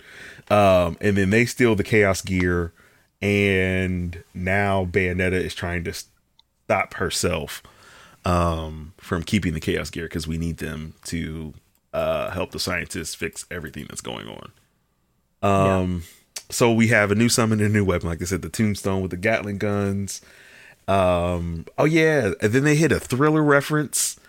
As I was like, that's the next chapter. That's the next chapter, chapter 12. This is the best chapter. This is the best chapter of the whole game. Because they started out with the dance battle cutscene, and then I didn't also. This is also in my notes. I am a sucker for a good witch fight in the Bayonetta series. Like, smacking the mic. Sorry, y'all. And this multiverse gave us two against her mother, and then against this world's Bayonetta. So then, once you have the other Bayonetta has been taken over, the frog summon, she turns into a maiden, and then you get like this. Do you know what this reminded me of? What? You're going to say the scene from The Fifth Element? Yes. The Fifth Element. Yeah. Yes. This is the best song in the game. Like the best music in the game. I can't listen to this for 2 hours. If you put this on for 2 hours, by minute 6, I'd be like, all right, bro, you've overstayed your welcome, and I'd flip a table. But it was really all right, I need to watch Fifth Element again now. Nope. Where are you, Voodoo? Voodoo, give me Fifth Element. When this happened, I thought it was going to be quick, and it wasn't, and I loved it. I loved it. I could have done this for twice as long. They give you a rhythm game within Bayonetta 3 good for this ultimate boss fight. Is that the music was that song was so good. The beat, the rhythm, it was just so amazing. Not gonna lie, guys. This was like the highest point for me in the game. But yeah, it definitely reminded me of Fifth Element. That's what another it has to be another reference. Forget the fact that I'm going to be sleeping on a mattress for the next month. I'm going to buy Fifth Element. Millennial reference. Yeah. Yes. So yeah, I forget how the Bayonetta of this world died. I can't remember if you just end up like fighting her, or if she like fights it and kills it. I can't remember what happened to her. Anybody remember? No. Happens to Bayonetta of this world, yeah, of the noir world. No, I don't remember. Yeah. Honestly. I did forget. The goofiest this was November part for me of this. So what happened? I'm going to backtrack just a little bit. So they hit this Thriller reference because he takes over the villain takes over everybody, like in the world. He basically ends up controlling like the military, the police, and so what was the summon that you used to take on everybody? It wasn't the clock tower. Gamora, yes. So what happens is you fight with Gamora against like waves and waves and waves of military, police, and tanks, and it is just silly. That's all it is. $13. Just bought it. $13. It reminded me of the it's good money. Money well spent. It reminded me of the what is it? The Divine Beasts from okay. Yes. Okay. Yeah. Hyrule Warriors. Yes. Age of Calamity. It reminded me so much of that, which I like. I like them. So like I love those the Divine Beast mechanic because you know what really made me robots, think of kaiju. the Divine Beasts. When I've never said this, but the Divine Beast reminds me of the Power Rangers Zoids. Because you got the mammoth. You got the Zords. Yeah, the Zords. The mammoth. And you got the eagle, which is the pterodactyl, and then you got the lizard, which could be any one of them, and then you got the camel, which is just like, dude, they're just Zords. Like they're just. Remember there was the Brontosaurus, the camel. There you go. Brontosaurus is the camel / White Rangers. Dude, that was such a complex kid show. I can't. Dude. I never followed. There was like, why is he? I thought he was. Do you, on a smaller side, do you know the sheer amount of stress and anxiety watching the Green Ranger, one Ranger pummel an entire team of veteran Power Rangers? Bro, he was washing them. He was washing the Power Rangers. I was like, yo, like somebody stop this Green Ranger. He's a menace. Yeah, I remember being very sad. Like every other kid, Japanese, green was my favorite color. I was like, why is green got to be the bad guy? Yep. I don't want to be the bad guy. Like, and then he turned out to be a good guy, and I was like, I knew it. I knew he was a good guy. We have convinced him he's the White Ranger. And just like every Japanese anime ever, right? Like or a Japanese show, the bad guy when he becomes good is 10 times weaker. Like you could destroy the world 10 seconds ago. Now you can barely open a box. This can of pickles. Like that's kind of what they did to him. Rest in peace, Tommy. Rest in peace. Yeah, man. Yep. But anyways, back to chapter 12, guys. Again, the boss fights just keep getting better and better. The spectacle keeps getting better. The references and Easter eggs just keep getting better. But the Bayonettas keep dying, so we got to stop the Bayonettas from dying and the worlds from crumbling. So we move on to the last Jean mission. Chapter 4, side chapter. This one, we meet the doctor before we go on.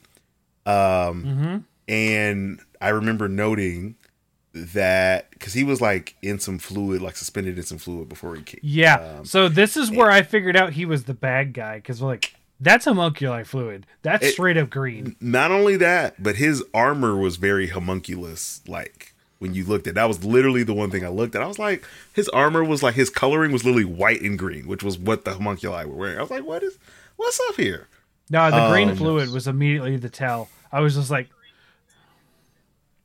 I wasn't sure he was a bad guy, but I thought that where they're getting him from, like, there had to be some correlation. I was like, he's the bad guy, right? Like I was like convinced, but like there was a part of me that was like, maybe he's not. Maybe this is just the multiverse version of him that's good. Yeah, and then I was like.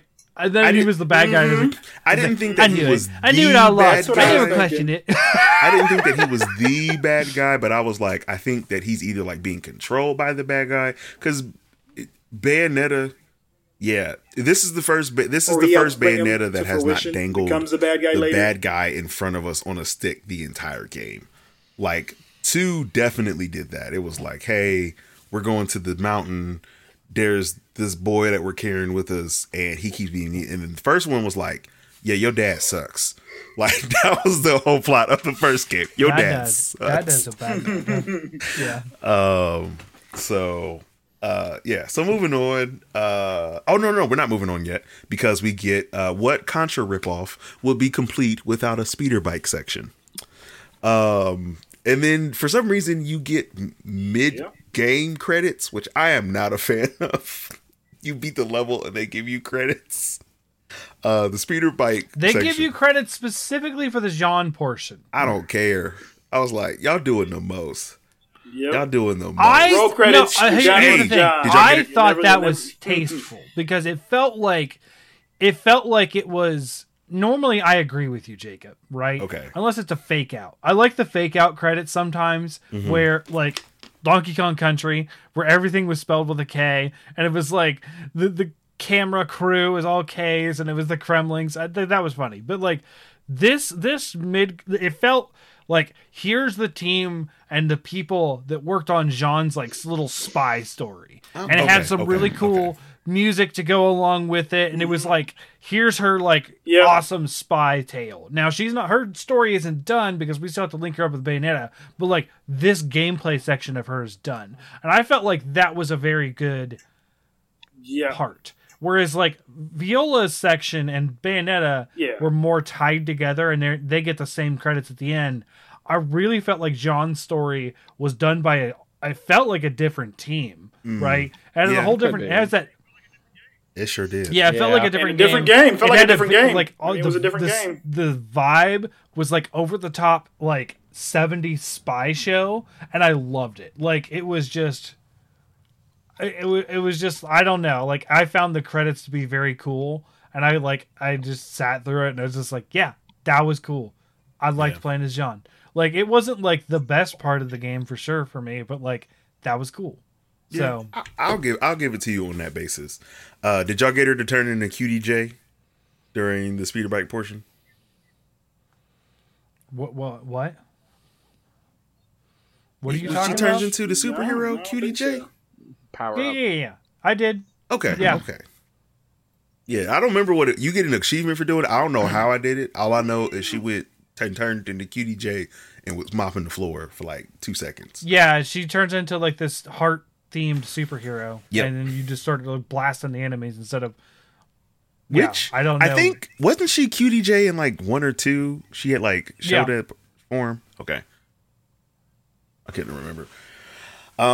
So then after that, we are done with the multiverses, and we go to chapter 13, which is the Kingdom of One. So at this point, it's time to go to the Alphaverse. Dr. Sigurd, who, as we're all saying, we're like, yo, bro, you look like a homunculus or something. Like, you look like you a part of the sus. As the girls would say, he's sus. Right. So you're trying to figure out, like, are they in a time paradox? But they give us one of the tightest cutscenes in the entire game, because they was like shooting, like all the homunculi show up.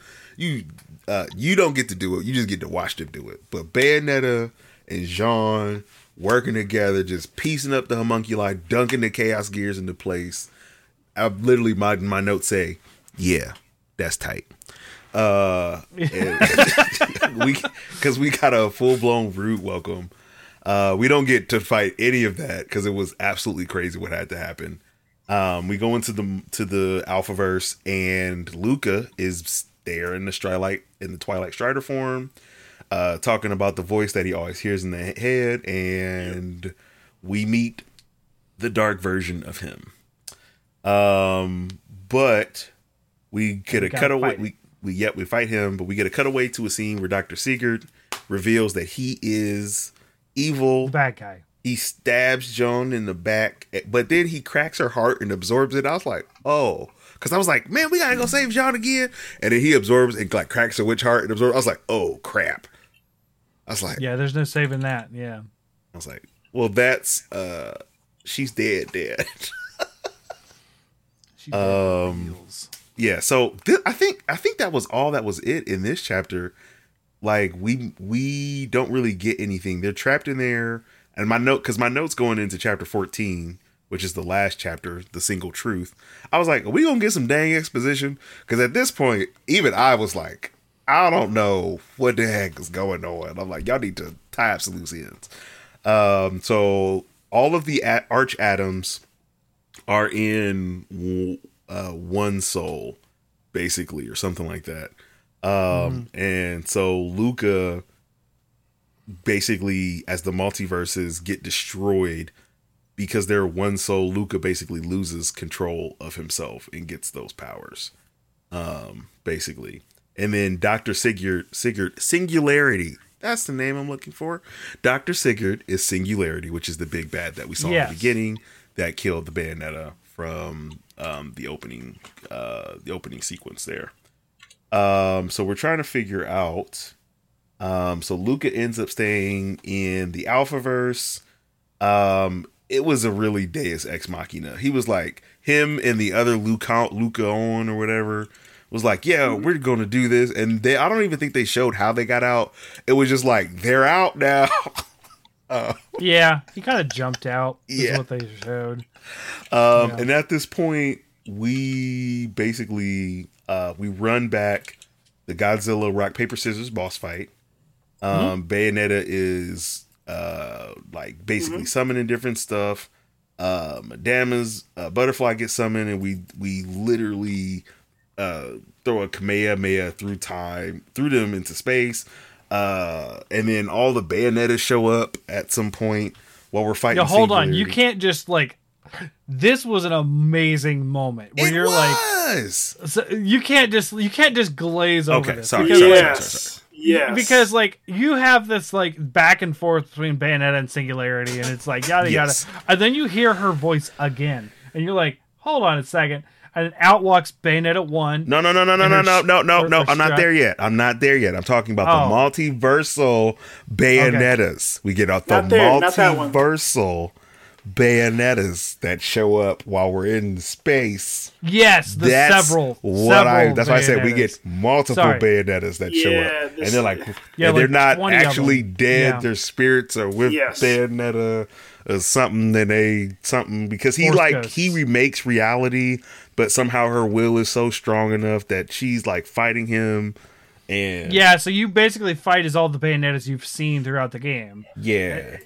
Then you get back to Earth and you start fighting. You're in New York, and while I started playing, I was like, this looks like the beginning of the game. Like the exact sequences are happening. You got the Doctor Strange graphics. You got a cutscene that's very familiar. Bayonetta is once again locked up on the rocks. And then Singularity remembers their previous encounter, and oh snap, we're in a time loop. Bayonetta's about to die, and then all of a sudden Bayonetta is saved by who, you might ask? Bayonetta from Bayonetta 1, and also Bayonetta from Bayonetta 2. And you're like, hold on, wait. This is where that original Bayonetta jazz theme just just comes in, and you're like, this is so good. Okay, so let's talk some more about this foreshadowing in this game. So if you play Bayonetta 1 and Bayonetta 2 on the Nintendo Switch, they give you a specific item that lets you buy the original guns from Bayonetta 1 and Bayonetta 2. Me being the player that I am, I see new weapons, I'm like, bye, thank you very much. When you read them, because I also like to read everything in Bayonetta games, the guns specifically say that they were made by Rodan for a Bayonetta in another universe. Now, you can get these guns super early, because I got them, I think, before maybe Chapter 2 or Chapter 3. So I had these guns very early. I read this very early, and in my mind, I said, well, doesn't that mean that Bayonetta 1 and Bayonetta 2 took place in separate universes? I was like, nah, that's not what that means. And then when Bayonetta 1 and Bayonetta 2 show up, I was like, oh, that is exactly what that means. So all three Bayonettas that we have played as players combine now into the Super Bayonetta. This, we talked about this before, Jacob, but let me preface this. That doesn't mean that Bayonetta 1 and 2 didn't happen in this universe. It just means that they are Bayonettas from different timelines as well, because multiverse. I will subscribe to the theory that Bayonetta 1 and 2 took place in different universes, because it explains their very sudden and abrupt hairstyle changes from each game, because Bayonetta's hairstyle grossly changes from 1 to 2. 1 into 3 makes more sense, but the 2 haircut, I'm like, she literally has short hair and then just hair on her body. So it makes Yes. much more sense from one. Well, she can to grow two her to three. hair any way she wants. She Like, can, that's- but it makes much more sense of the original explanation we got, which is that her hair is her clothing, basically. I pulled the same thing out of that. Is that those like Bayonetta 1 is one universe, Bayonetta 2 But- is a different universe. But And Bayonetta Bayonetta 3 and is Bayonetta another 3 and universe. 2 both reference events in the previous games constantly. Just let me have this, champ. Just let me have this. Sure. You can it can be I'm both I'm ways, I'm guys. still going They with are my, Bayonettas from other universes, but they are also in Bayonetta. Like there could be a universe where Bayonetta never changed her style, right? She's stuck as Bayonetta 1. Bayonetta 2 definitely were some stuck weird in a ones. different style. So sure. But it is for a fact in my brain, it is 1, 2, 3 happened in a chronological order because she does reference events in 1 and 2 in 3. Okay. And she does reference events from 1 and 2. And then so you also get what I think is a hilarious reference, because Bayonetta, you also get the summon from Bayonetta 2, Legolas, the Destroyer of Fates. And you still fight the good fight, but at the end of it all, Bayonetta still dies.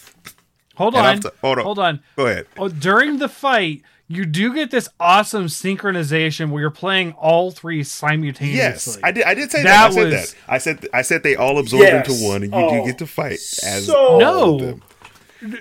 They are split. So you are No, they controlling split, three though, too, characters simultaneously at They- one point, which is What? amazing. I don't remember that.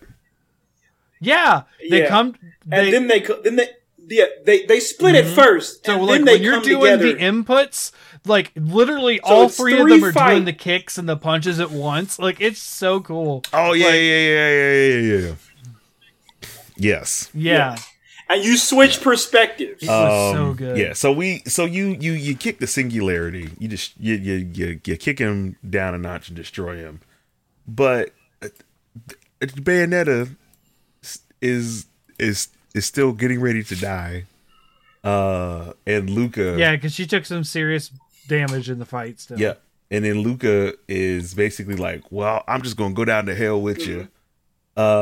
Which is a sad ending, but at least Now they've always multiverse hinted is at a saved. relationship between the two, which I thought was weird because he was a little kid, and then she called him Cheshire. It feels like grooming to a degree. was he a kid in the first one? He was a kid in Bayonetta 1. He was a kid. And Yes, he was.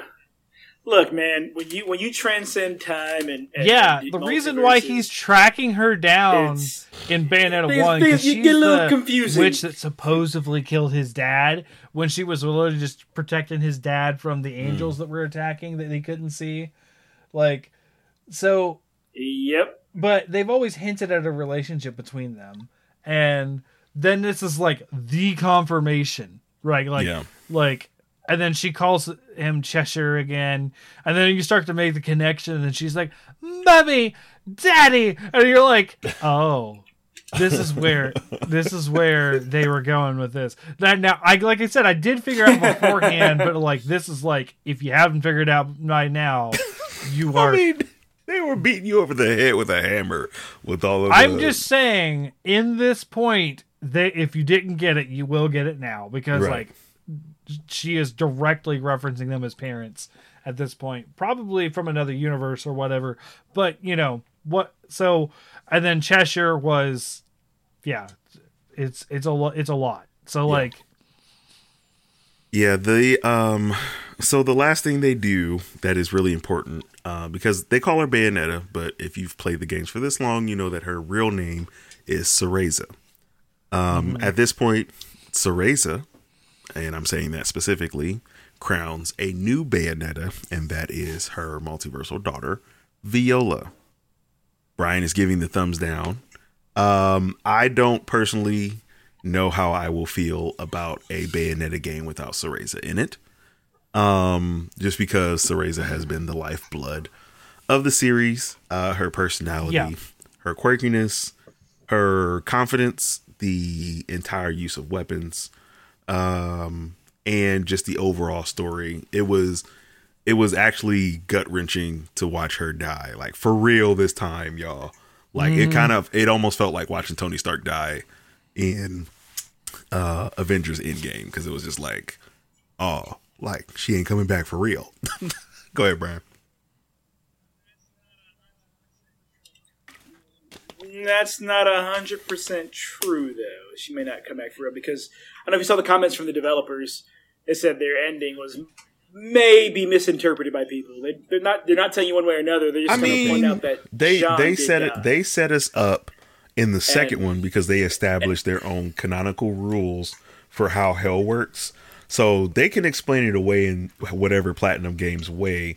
But that said, we literally had a whole one. Rescue Jean. Yeah, we literally had the whole thing to rescue Jean in 2. And her witch heart, because it wasn't damaged, they used that to like preserve her body or whatever while they went to go get the soul. They didn't even explain how all the other Bayonetta souls were still there. Like, so yeah, like, to me, I'm like, yo, we need Cereza. Like, I'm cool playing Viola, don't get me wrong, but I'm like, Cereza is where it's at. Well, I would. I'm just saying, don't be surprised if that's not quite true. Like, if we do see her again, though, my gut was wrenched, and I'm not sure. Like, I'm giving the thumbs down for now. Like, if we end up playing Viola for the foreseeable future, I'm not sure how much. Like, if what we got from this game is what it's going to be like, which I'm just assuming it's not. Like, to be fair, I'm going to assume that it is. Sorry, until I see otherwise. We're not talking about like Metal Gear Solid 1 to Metal Gear Solid 2, where you play Raiden, he just feels like Snake, but just with this different, coat of paint, and he can do cool cartwheels. We're not talking about that. Viola legitimately feels like a completely different character to Bayonetta. Even how she activates Witch Time is a different button press than Bayonetta. Like, her attitude, in which it's not the same thing as playing like what she Bayonetta brings to the story. Bayonetta and Jean almost feel like the same character. Like, Viola feels like a 90s punk rock kid that is mad at her parents for no reason. Like, whereas Bayonetta feels like this I don't know. Madam. That's the word. Madam Librarian Dominatrix. Like, Cham, we got to get you a girlfriend, man. I do have one complaint, though, right here at the end. You see you get pulled to hell with Luca, and then you get credits. Yeah. And then there's still actual gameplay. Yeah. In the credits, which is usual for Bayonetta, which you wouldn't know that. Okay. Why would I know? Usual for Bayonetta. It is, because you play through the credits in the past games. That's cool. But they roll credits like 4 times. I was like, I counted. They roll credits like 4 times. And then, because you like put the controller down, and then they're like, oh, by the way, Bayonetta's darkness is going to test Viola now, and here is a secret boss fight. I'm like, what? Like, huh? Like, I enjoyed that fight. Oh, I did too. Don't get me wrong. That's what I was like, wait a minute. That's a weapon I don't have and a summon I don't have. And that's what inspired me to, after I beat the game, play even more to sort of test out the anchor. I don't like the anchor. But it's, it's not my, no, let me take that back. I do like the anchor. I still like the rollerblades more. Like, I do think it does hit a nice thing, though. A game with unlockables giving you, hey, you can go back and play more. By the way, you actually get an unlock for beating it. Yeah. Right, and then you also get the Chimera summon as on top of everything, which is a summon without a weapon, I believe. I don't think there's a weapon tied to the Chimera. No, there is. There is. I just don't remember what it is. Yeah. It's reminding me a lot of like how Platinum did Astral Chain. Whenever you get a chance to play it, up until the final fight, you're getting new things. Like you just keep getting new stuff, and you're like, oh, well, there can't be anything else added to this game, new game mechanic. And you're like, oh, no, wait, new game mechanic, here's a new game mechanic, here's a new weapon, here's a new something. And you're like, man, now I need to go back and play the beginning of the game again some more. That same feel. Yep. Yay. Well, so that's Bayonetta. We talked a little bit about the music throughout, but I do like Bayonetta music. I like the jazzy piano that they do quite often. I like the viola music. Chauncey, you said that was your favorite. Yep. We went over gameplay first. Story. So like overall, how did you guys feel about the story? Like, I didn't care. It was a little bit formulaic, like in terms of like it was service. You go to the multiverse, you know the Bayonetta's going to die. It was serviceable. You get the Chaos Gear, you move on. That said, it still had one of the biggest twists of any game that I have played, probably in the past 3 or 4 years, where I legitimately did not see the Deus Ex Machina coming. Like literally, I could not have guessed it in a million years. Like, so when Bayonetta 1 and 2 showed up, my jaw was just literally on the floor, and I was freaking out. I was like, like, so, to me, this is my favorite Bayonetta story, period. 1 is okay. Yeah. 2 is so good, though. 2's a little better than 1.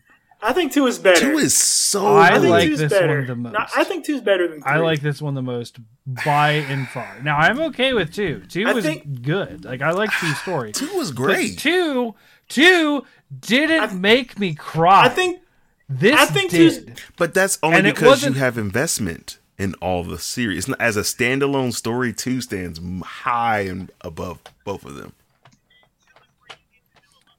Okay. And 2 is where you get to know a lot of characters. But better. I just want to say, like all the characters that you're caring about your now, 2's opinion, and the ones that are all important is from I'll give it 2. to you. Yeah.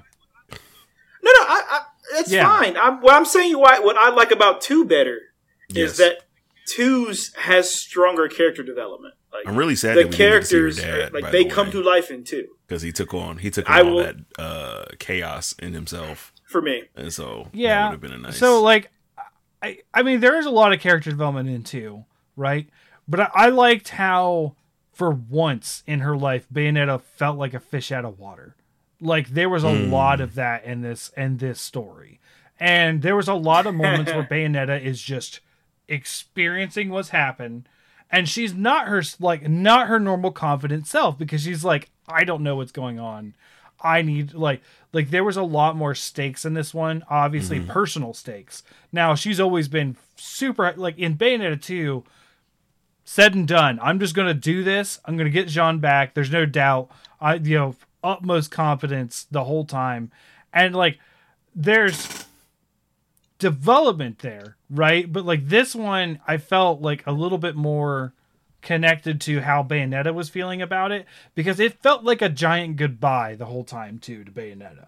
Like the whole time was leading up, and like it and not saying it is, because we talked about she may as well just come back, and we know it's not, because we have Cereza and the Lost Demon like in a month, less than.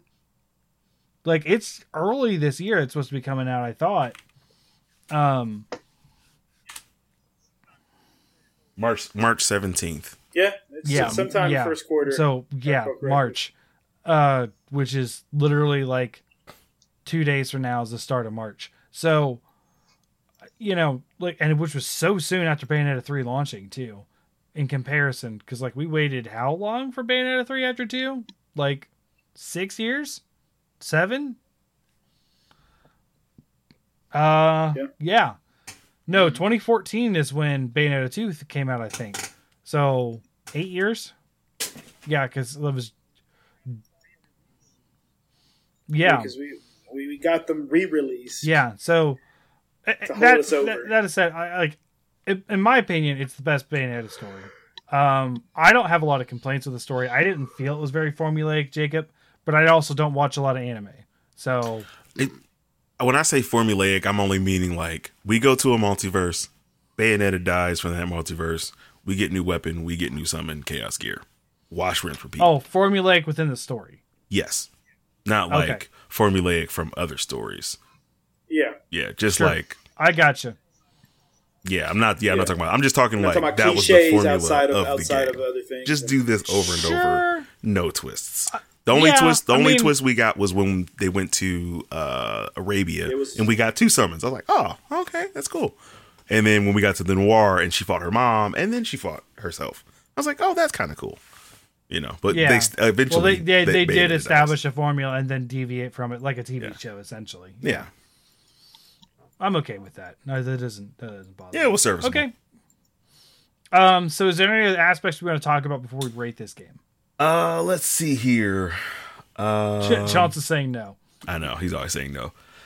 We just dragged Chelsea along at this point. The new upgrade system, we talked about that. It was much more palatable though. And you felt like to do in it too. Oh man. I do want to ask this question because I put it in my notes. Is the spectacle too big? What I do know is that my mouth was agape many times before I realized that I needed to press buttons. Like a lot of times I was just like literally just sitting there like, oh, I need to play the game. I only missed once. I only missed once, and then I realized I just have to be ready always. It was one time. It was one time. I was like, "Oh, I should be doing things." It was so good. It was so much, and it was so good. Yeah, I think that they, yeah. No, I'm saying I think they executed the worlds well. It's kind of reminiscent of like. Go ahead. I know. The only cons that I have really is that there was like some cutscene stuttering here and there. Multiverses seem to be big at the moment. I know that was a concern for me going in. I was like, oh, everybody's doing multiverse. I was like, oh no, they knocked it out the park. They killed it. Some of the pathing too was really clunky. Like sometimes I was like, I don't know where to go. Like it was like I thought I could go over here. I thought I could climb this way because they give you a spider summon and then you had like a cooldown on the spiders. Like you can climb for 5 seconds, and then you fall down the wall. I was like, that. Yeah, they didn't want you to climb out of bounds with it. That's not how spiders work. I hated that Bat Within. This is just a small. I'm nitpicking at this point. Bat Within after 3 games should not be an unlockable skill. Okay, just put it on the dang lists. Okay, it's like Samus keeps losing the gosh dang morph ball. Stop it. Okay, just give her morph ball. Hey, well, it got smacked out of her in Dread. Okay, it got literally smacked out of her in Dread. At least they give her the crawling this time. Yeah. She needs to have a tighter grip. Speaking of which, she always just loses that. One of the very few games. Cool. Yeah. So every once in a while, you get turned into a kid as Cereza. Oh, yes. And you have to like jump. Oh yeah, we never even covered that. Yeah, the time rewind. And you go push over this clock. And then now you have this clock that you can jump in and do a really sexy spin in, and you're trying to set the terrain to the right moment in time to do a jumping puzzle again as kid. I thought that was pretty cool. It came up a couple times, but once I was like in the mode of I just need to finish this game, it just got in the way. But it was concept-wise, it was really neat. The first one. I didn't forget about those. I didn't understand what to do on the first one. So I was like, a couple minutes. I fixed the bridge. I fixed the bridge. I couldn't do it. I just left it. Then I came back. Then I saw the second one. I was like, oh, Jacob, you're an idiot. I was like, it's just that. You just set them up, and then you make the platform for her. But I just kept trying to rush over. I was like, I can't get there. Oh, yeah, that first one.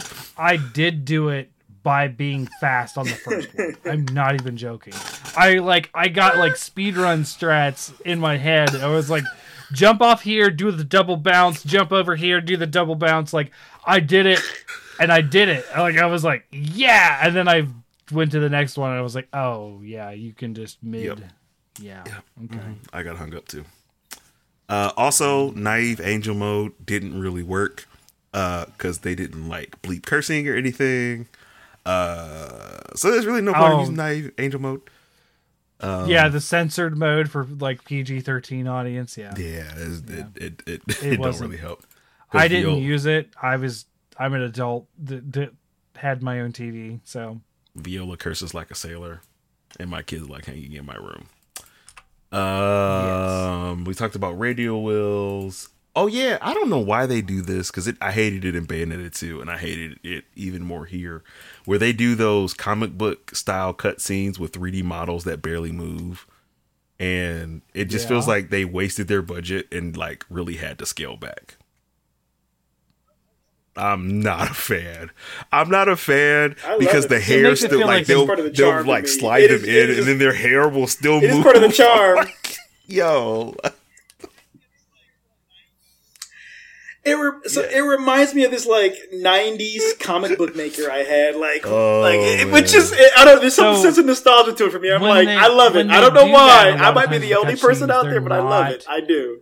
Very action oriented. They have several very action oriented cutscenes, right? But like those ones are like, it reminds me of like a TV show or like you see this sometimes in anime where they over dramatize something by cutting it, splicing it like a comic, where they're like think of like Speed Racer, where it's just like they're just saying things but they make it look super dramatic by splicing it into panels. They're like da da da da da da da, like that's what it felt like to me, as they were making it more dramatic by doing that instead of just having them stand there and talk. You know what I mean? Like it put some movement into the game where they were mostly just talking.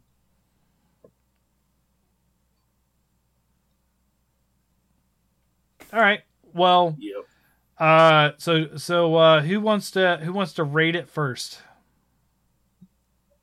Chance. All right. I haven't said this yet, and Chan might have known, but I played on mittens mode. Like, yes. I don't even get graded.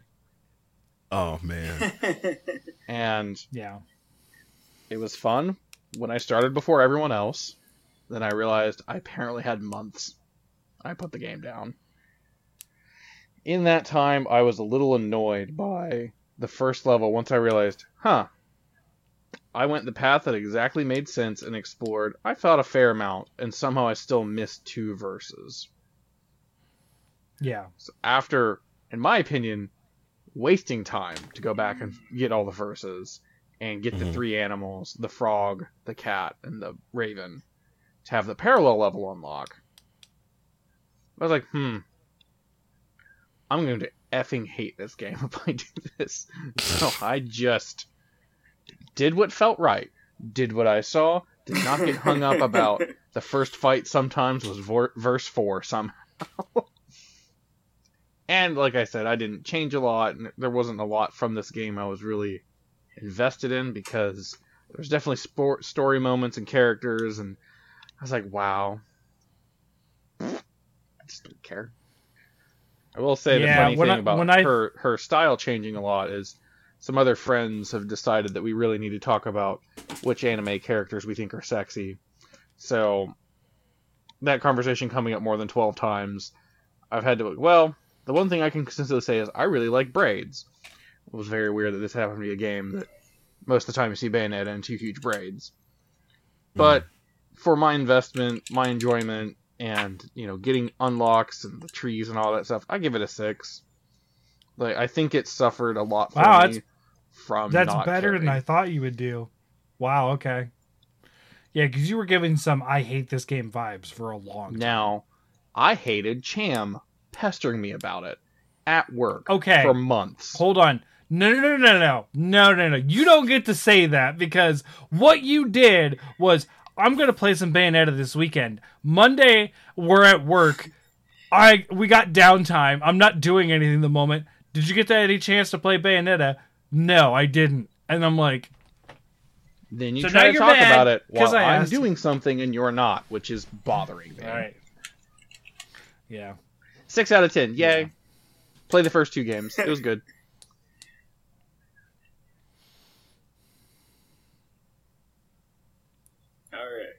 All right, Jacob.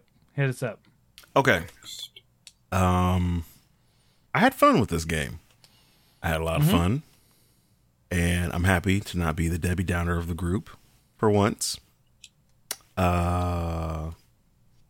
This game, you weren't in Sifu. Chance took the cake on that one for Sifu. right? For this game, for me, it did so many things right. That, and it was such a great send off for Cereza, and they said they got more story apparently for her, but I don't know what they're gonna do at this point. You know, we've saved the multiverse. You know, I think the only thing that's left is start Cooking Mama wrecking game with shit her. down at hell. dude. I mean, it's either time or Cooking Mama at this point, and we're already going back in time for the Origins game. But yeah, no, it's from start to finish. I had the most amount of fun. Jaw was on the floor. Spectacle was high. Everything they did was so freaking great that I'm like, you know, it just talking about it makes me want to like boot it back up and play it again. That's how much fun it is. I might go do that. So Bayonetta 3 for me gets a 9 out of 10. Nice. I was really close to giving it a 10. I was like, I need to hold that 10 for a very special game. Brian, how what are your end thoughts here?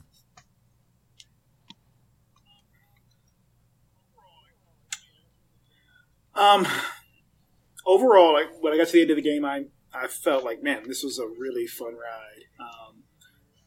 Story, like I said, story was serviceable. It did what it needed to do. I enjoyed what was there.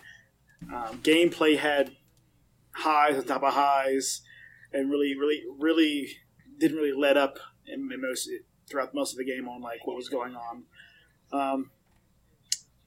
The negatives I did have, like I said, same thing as Gmo, which is I really wanted to be able to swap the weapons, kind of, you know, more seamlessly. And again, until like later, I was not looking forward to when they were going to make me play Viola. Actually, I never was looking forward to it, but I was actually like, ooh, sure. Like I hope they don't make this happen too frequently. Until the end, I'm like, all right, this is okay. It's an all right change of pace. Just keep the levels relatively short. I don't want to play long levels with her because I want to get back to the person who's the star of the show, who has all the cool things. Right. You only have one of the cool things now. So, with those things in mind, Okay. I give this game an 8. It's a really, really good game. If you make some tweaks here, I mean, there's some great things here, like great things here. But if I start thinking about like those few warts here and there, to me, it's an 8. It's a great game. I had plenty of fun with it, and I definitely recommend it. All right. So for me, I'm just without further ado, it's a 9 out of 10. I think I have gushed all over I can where this game wowed me and got me. I played this and then immediately played God of War Ragnarok, and both of them hit me in ways I did not expect and or want to experience things. Like, you know, like it was very powerful. The end, especially when all the Bayonettas come to help you, and then like again when the Bayonetta 1 and 2 come to help Bayonetta 3, like that, I think it was for me probably the coolest moment in gaming of 2022 for me. Like, definitely. It was very powerful. And then immediately after that, playing God of War Ragnarok, dealing with some emotional stuff that I was going through at the time, and of 2022, and like it was one emotional hit after another. So it was like, and Bayonetta was the first. It was like the first hit, and then God of War was the second hit. So, Yeah. So 9 out of 10. So that being said, so we've got 8, 2 9s, and a 6, and I totally understand why Chauncey got a 6 on this one because he has no investment in the series, and this game very much requires investment in the previous Bayonettas. So the next time that we do Bickering Bucks is probably going to be a while. We have a lot of life stuff going on. For reference, like I've been saying this in the weekly show, this is the last time I will be recording in this house, period. Literally tomorrow morning at 10 a.m. I am signing the documents that I own a new house. So like gonna be moving, getting adjusted and that kind of stuff. Brian's got a lot of life and work stuff he's got to deal with. So Jacob, you've got some changes coming up too. Yep. And and Chauncey's going to be helping me out with my life stuff. So I'll have to get a car. Yeah, that's I'm true. basically not working this week because we have 3 cars. One of them Mom needs, one Cham needs for moving, and the other one went to Kentucky with Dad. Mm-hmm. So we've got a lot of stuff going on, so we don't know when the next one's going to be. It's not going to be soon though. And we don't know what that game's going to be because we got to talk about that when we get closer to that time. We have some ideas of what it's going to be, but I don't want to get the audience's hopes up. He said, "Don't spoil it, Chauncey." Jeez. So I played Minesweeper. 4 months of Minesweeper. Now is it now? Every day, 3 hours, big map, all sadness. Okay, I gotta play it now. That's funny because I've listened. 10 out of 10. It's funny because there's a line Best about story in Minesweeper gaming and Weird Al's White and Nerdy that comes up, and I've listened to that song quite a bit lately. So, yep, it is. So, thanks everyone for listening, and we'll catch you next time on Bickering Bucks. But be sure to tune into our weekly show. We've had some changes come on with that show too. So we're changing up the formula for this year. Instead of doing like certain like every week, like every month we'll do like a quiz and yada yada like we used to be doing. We're actually rotating topics between guests this time. So Sasha is teasing some sort of quiz she's going to do for me, so I get to do a quiz for the first time on the show. And Ace will be telling us what we're talking about this next week if I can get internet up in time. Because Saturday might be a tight timeline for recording. So again, thanks for everyone for listening. Be sure to follow us at HunterSubPod on Twitter. If you want to find Jacob, it's at Jacob Holloway IV on Twitter. Yep, HOLLOW. I think it's actually Jacob dot. How I can't remember. I think it's Jacob Holloway IV. I don't remember a dot, but I could be wrong. No, I'm thinking of something else. Yeah, it's Jacob Holloway IV.